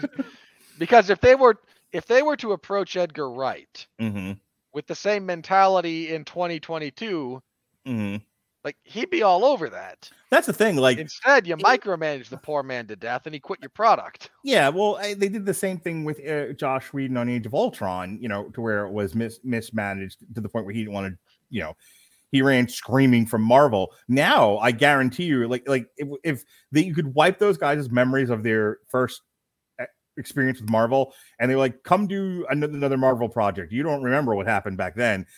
Could you imagine a new, less intervening Marvel Edgar Wright project or Josh Whedon project? Yeah. Well, like give Edgar Wright Ant-Man. Mm-hmm. Like, give him the third Ant-Man movie. Right. Or give him something else that's weird. I mean, look, like, fuck, they gave Sam Raimi the new Doctor Strange, and look how that looks for, what that's worth. Yeah, Sam Raimi. I think Sam Raimi will do great with that. I genuinely do. All right, that's it. That is our snooty art house reviews. The end result is we now need to start a Twitter campaign to get Monsieur Junettes hired by Marvel to do some major blockbuster. Let him do the Fantastic Four. Right? There you go. There's our introduction. They're all stuck. No. I got it. Deadpool 3. No. Please let him do Deadpool 3. No. Oh, why? Because I'd rather Deadpool 3 not exist at all, so I'm not even going to entertain fan casting around. You're no fun. You're ants at a picnic. You have levied that particular complaint at me more than once. No, Yes. Our introduction to the Fantastic Four is them stuck in the Fantastic Car floating in space arguing for 2 hours. All right. And on that note, this is what I want now. Perfect. You work on that one. I'll work on getting Kevin's. Okay. And flashbacks. Like, it's them arguing, then we get a flashback to an action sequence or whatnot. Like, this is our introduction to these characters and why they've been absent for so long. Mm-hmm. They're literally stuck floating in space and are just like complaining to each other, and we get the interpersonal drama, and then at the end of it they land on Earth and go, well, what the hell happened here? Well, you work on getting Jean-Pierre Jeunet to direct the Fantastic Four. I'll work on getting Kevin Smith laid, and the world will be a better place if we succeed in either one of those areas. There's other ways to deal with the Kevin Smith problem. Yes, saying. But I don't want to commit a felony, you crazy person. You don't have to commit a felony. And on that note, damn you, Hollywood! You don't have to commit a felony. And we encourage you not to. Otherwise, Mark will wind up having to put you on suicide watch. Probably. Tomorrow, we'll be reviewing Lordy Humanimals. We're back to Lordy Diversity again. Lordy. And then the MVP of the Rattlegion Broadcasting Network, the designated hitter, the phenom. She's back, ladies and gentlemen. My wife, Smutty Books McGee, will be on Long Road to Ruin. Just be me and her. This is taking place of our date night. We usually have a designated night, Thursday nights. You are kicking the kids out, and you are going to review the 50 Shades trilogy. They'll be asleep, but what are we going to do? Put them outside with the dog? No. Why not? In their rooms asleep. The weather's nice. It's Florida. Anywho, normally from 8 to 10, It wouldn't be the only children in your state locked outside with the dog for a few or in a box. Have you heard that story? Don't answer that. Just look it up. Florida couple locked kid in box. There, you hold on. If I may just off this old chestnut, you're gonna have to be way more specific about Floridians locking their children in boxes. Fair enough. So we normally watch like a movie or a documentary or something, or part of a television show for 2 hours, and then I podcast at 10 o'clock instead of my usual 9 o'clock. Well, in place of that, this Thursday, my wife and I are going to review the 50 Shades trilogy. She's read all of the 50 Shades proper books. She's read the ones from Christian Grey's perspective. She has been reading smutty books for a good long time now. And now so she's going to come on and we're going to talk about these 3 movies together that we've just sat and watched for the last 3 weeks now. That'll be fun. I weep for you. Again, I do not tremble under the weight of a movie I didn't want to watch in the first place. It's fine. I mean only in the sense that no one should be subjected to those books or those movies. I'm never going to read the books, but the movies were. Don't. They are. They are so bad. I've heard they are an offense to the English language and anything that gets in their way. Look, let me just stress this. Mm-hmm. There was a period of time in my life when I was given to writing. I occasionally forget that no one I podcast with knew me when I was actively writing. You've brought this up before. You wrote some sexy stuff or whatever. Yeah, and I wrote better smut than those books. Okay. I think the first time you brought this up, I said, I must see your smutty writing. And you were like, not on this lifetime. Never. You will not. But, and that's not just me saying my writing's great. It's not. Mm-hmm. Because I was writing this around the time the first book came out and kind of blew up for the 50 Shades of Grey. And somebody I knew online read it and posted this scathing review. Oh, God. Okay. And to conclude, she said, by the way, here's a list of all the people writing here who do better than this. And it wasn't literally everyone who wrote there. So I did there was a cut, but, and they weren't ranked, but I tend to think that listed in the order they first came to her mind. I wasn't number 1, but I was top 5. Nice. Well done. So anyway, me saying I write better smut than those crappy, I could write better smut than those crappy books. That's how bad they are. Me. Your resident Mormon could, in fact, write better smut. Who wants sexy books written by a Mormon? Robert Winfrey of 411mania.com. Anyway, so my wife, Melissa None of that Radledge, was ever really published. Got it. Melissa Radledge will be on to discuss the 50 Shades trilogy Thursday night.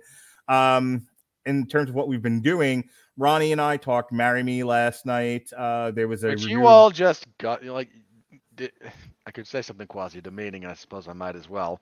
Just made your ovaries quiver. It really, I very much enjoyed "Marry Me." It was a lovely picture. You cannot use lovely in conjunction with anything related to Owen Wilson. I will accept sweet. It was dandy.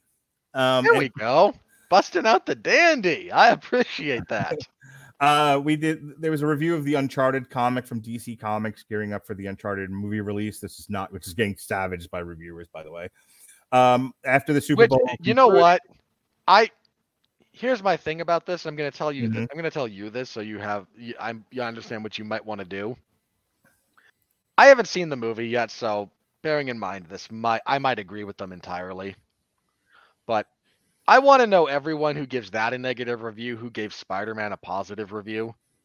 Just throwing it out there. So to finish this up, so this is a 20-minute bit. After the Super Bowl ended, Jason Teasley and I reviewed National Champions, American Underdog, and We Are Marshall. This weekend, we've got a re-airing of You reviewed movies with at least 2 Oscar winners. Good for you. We're going to be re-airing our Body Count Manslaughter review. Once again, yet another contribution to our Black History Month shows that we're doing. No, that's not how you sell that. Yeah. Here's how you sell that. Mm-hmm.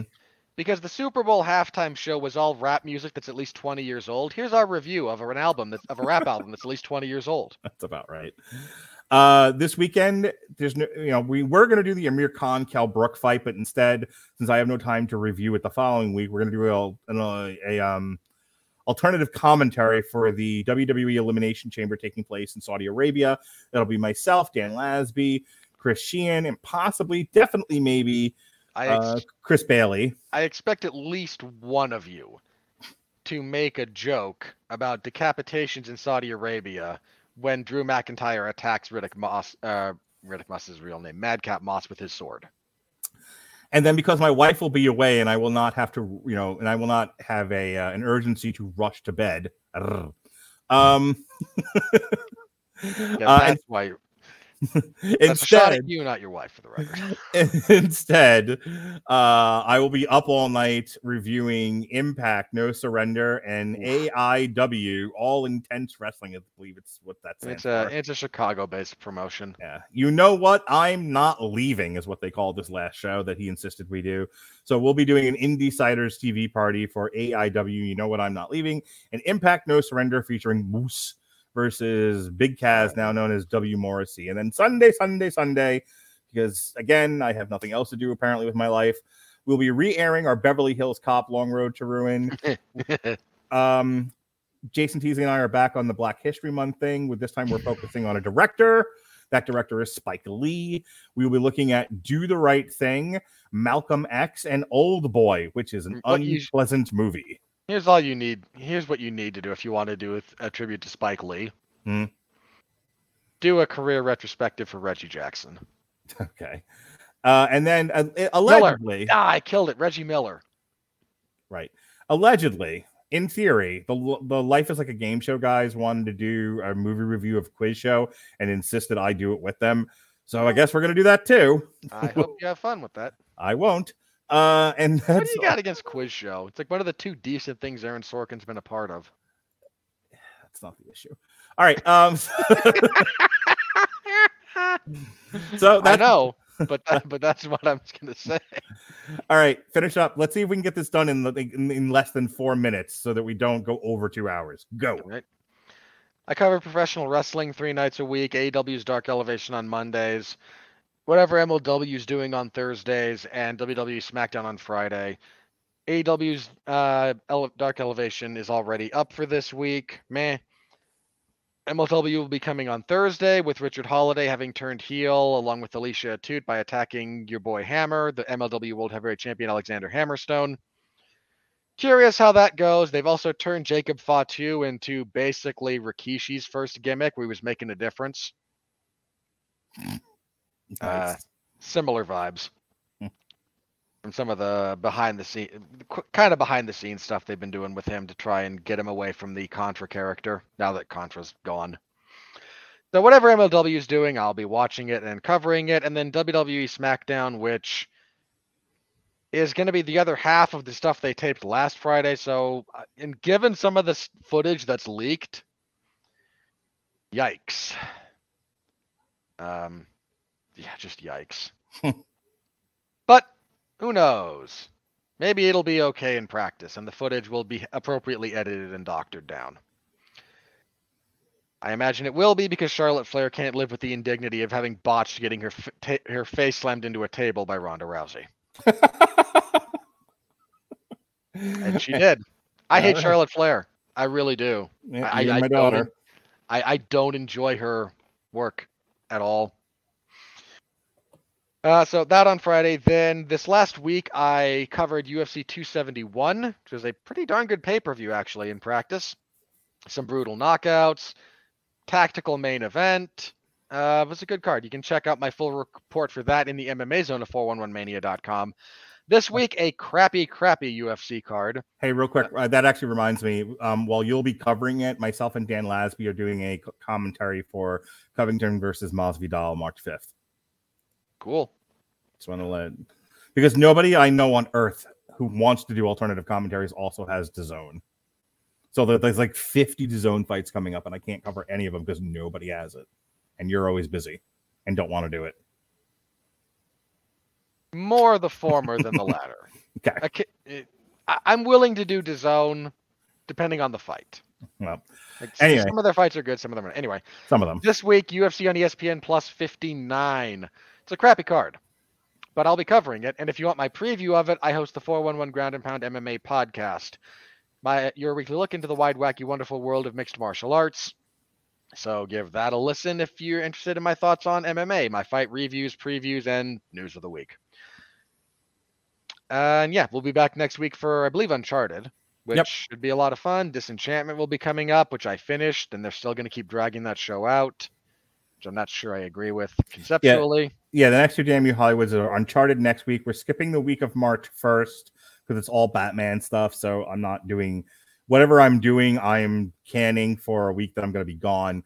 But it's going to be all old Batman stuff from the archives that I'm re-airing, and then we'll be back for. So it's Uncharted, skip a week, and then we're back for the Batman on March 8th. Which I'm going to laugh when that bombs. I don't expect it to. Come on. Like you say something and I go, you're an insane person and it's fine. And we kid each other. If you truly believe in your heart that you have this much cognitive dissonance that you think the Batman will make less than $1 billion. Oh, whoa. Those are two very different. Will be inordinately financially successful. Then go to your doctor and get your meds checked because you're crazy. No, I was going to say, like, yeah, sure. I joke about it bombing because it amuses me to do so. I would hope if you're that confident it crosses the $1 billion mark, I might be willing to take that bet. I believe. Okay. Well, a gentleman's bet. Shake hands. Hang on. We would need to establish. We need to establish stakes before I agree to shake your hand. A gentleman's bet, sir. On what? Well, like what's at stake? I will give you applause when you're wrong. When you're right, like this.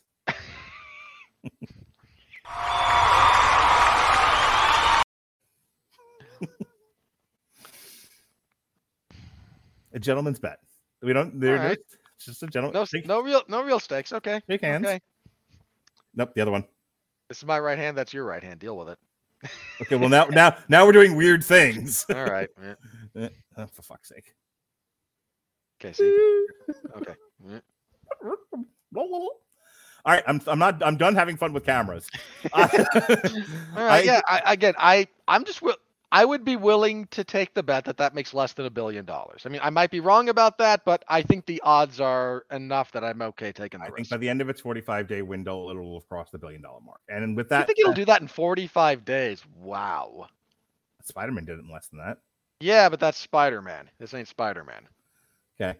All right, folks. Again, so everyone understands, I fully expect it to be successful financially, probably wildly so. $1 billion might be a bit much. That's all I'm saying. All right. Well, that is our show. For Robert, I'm Mark. Be well, be safe, and behave.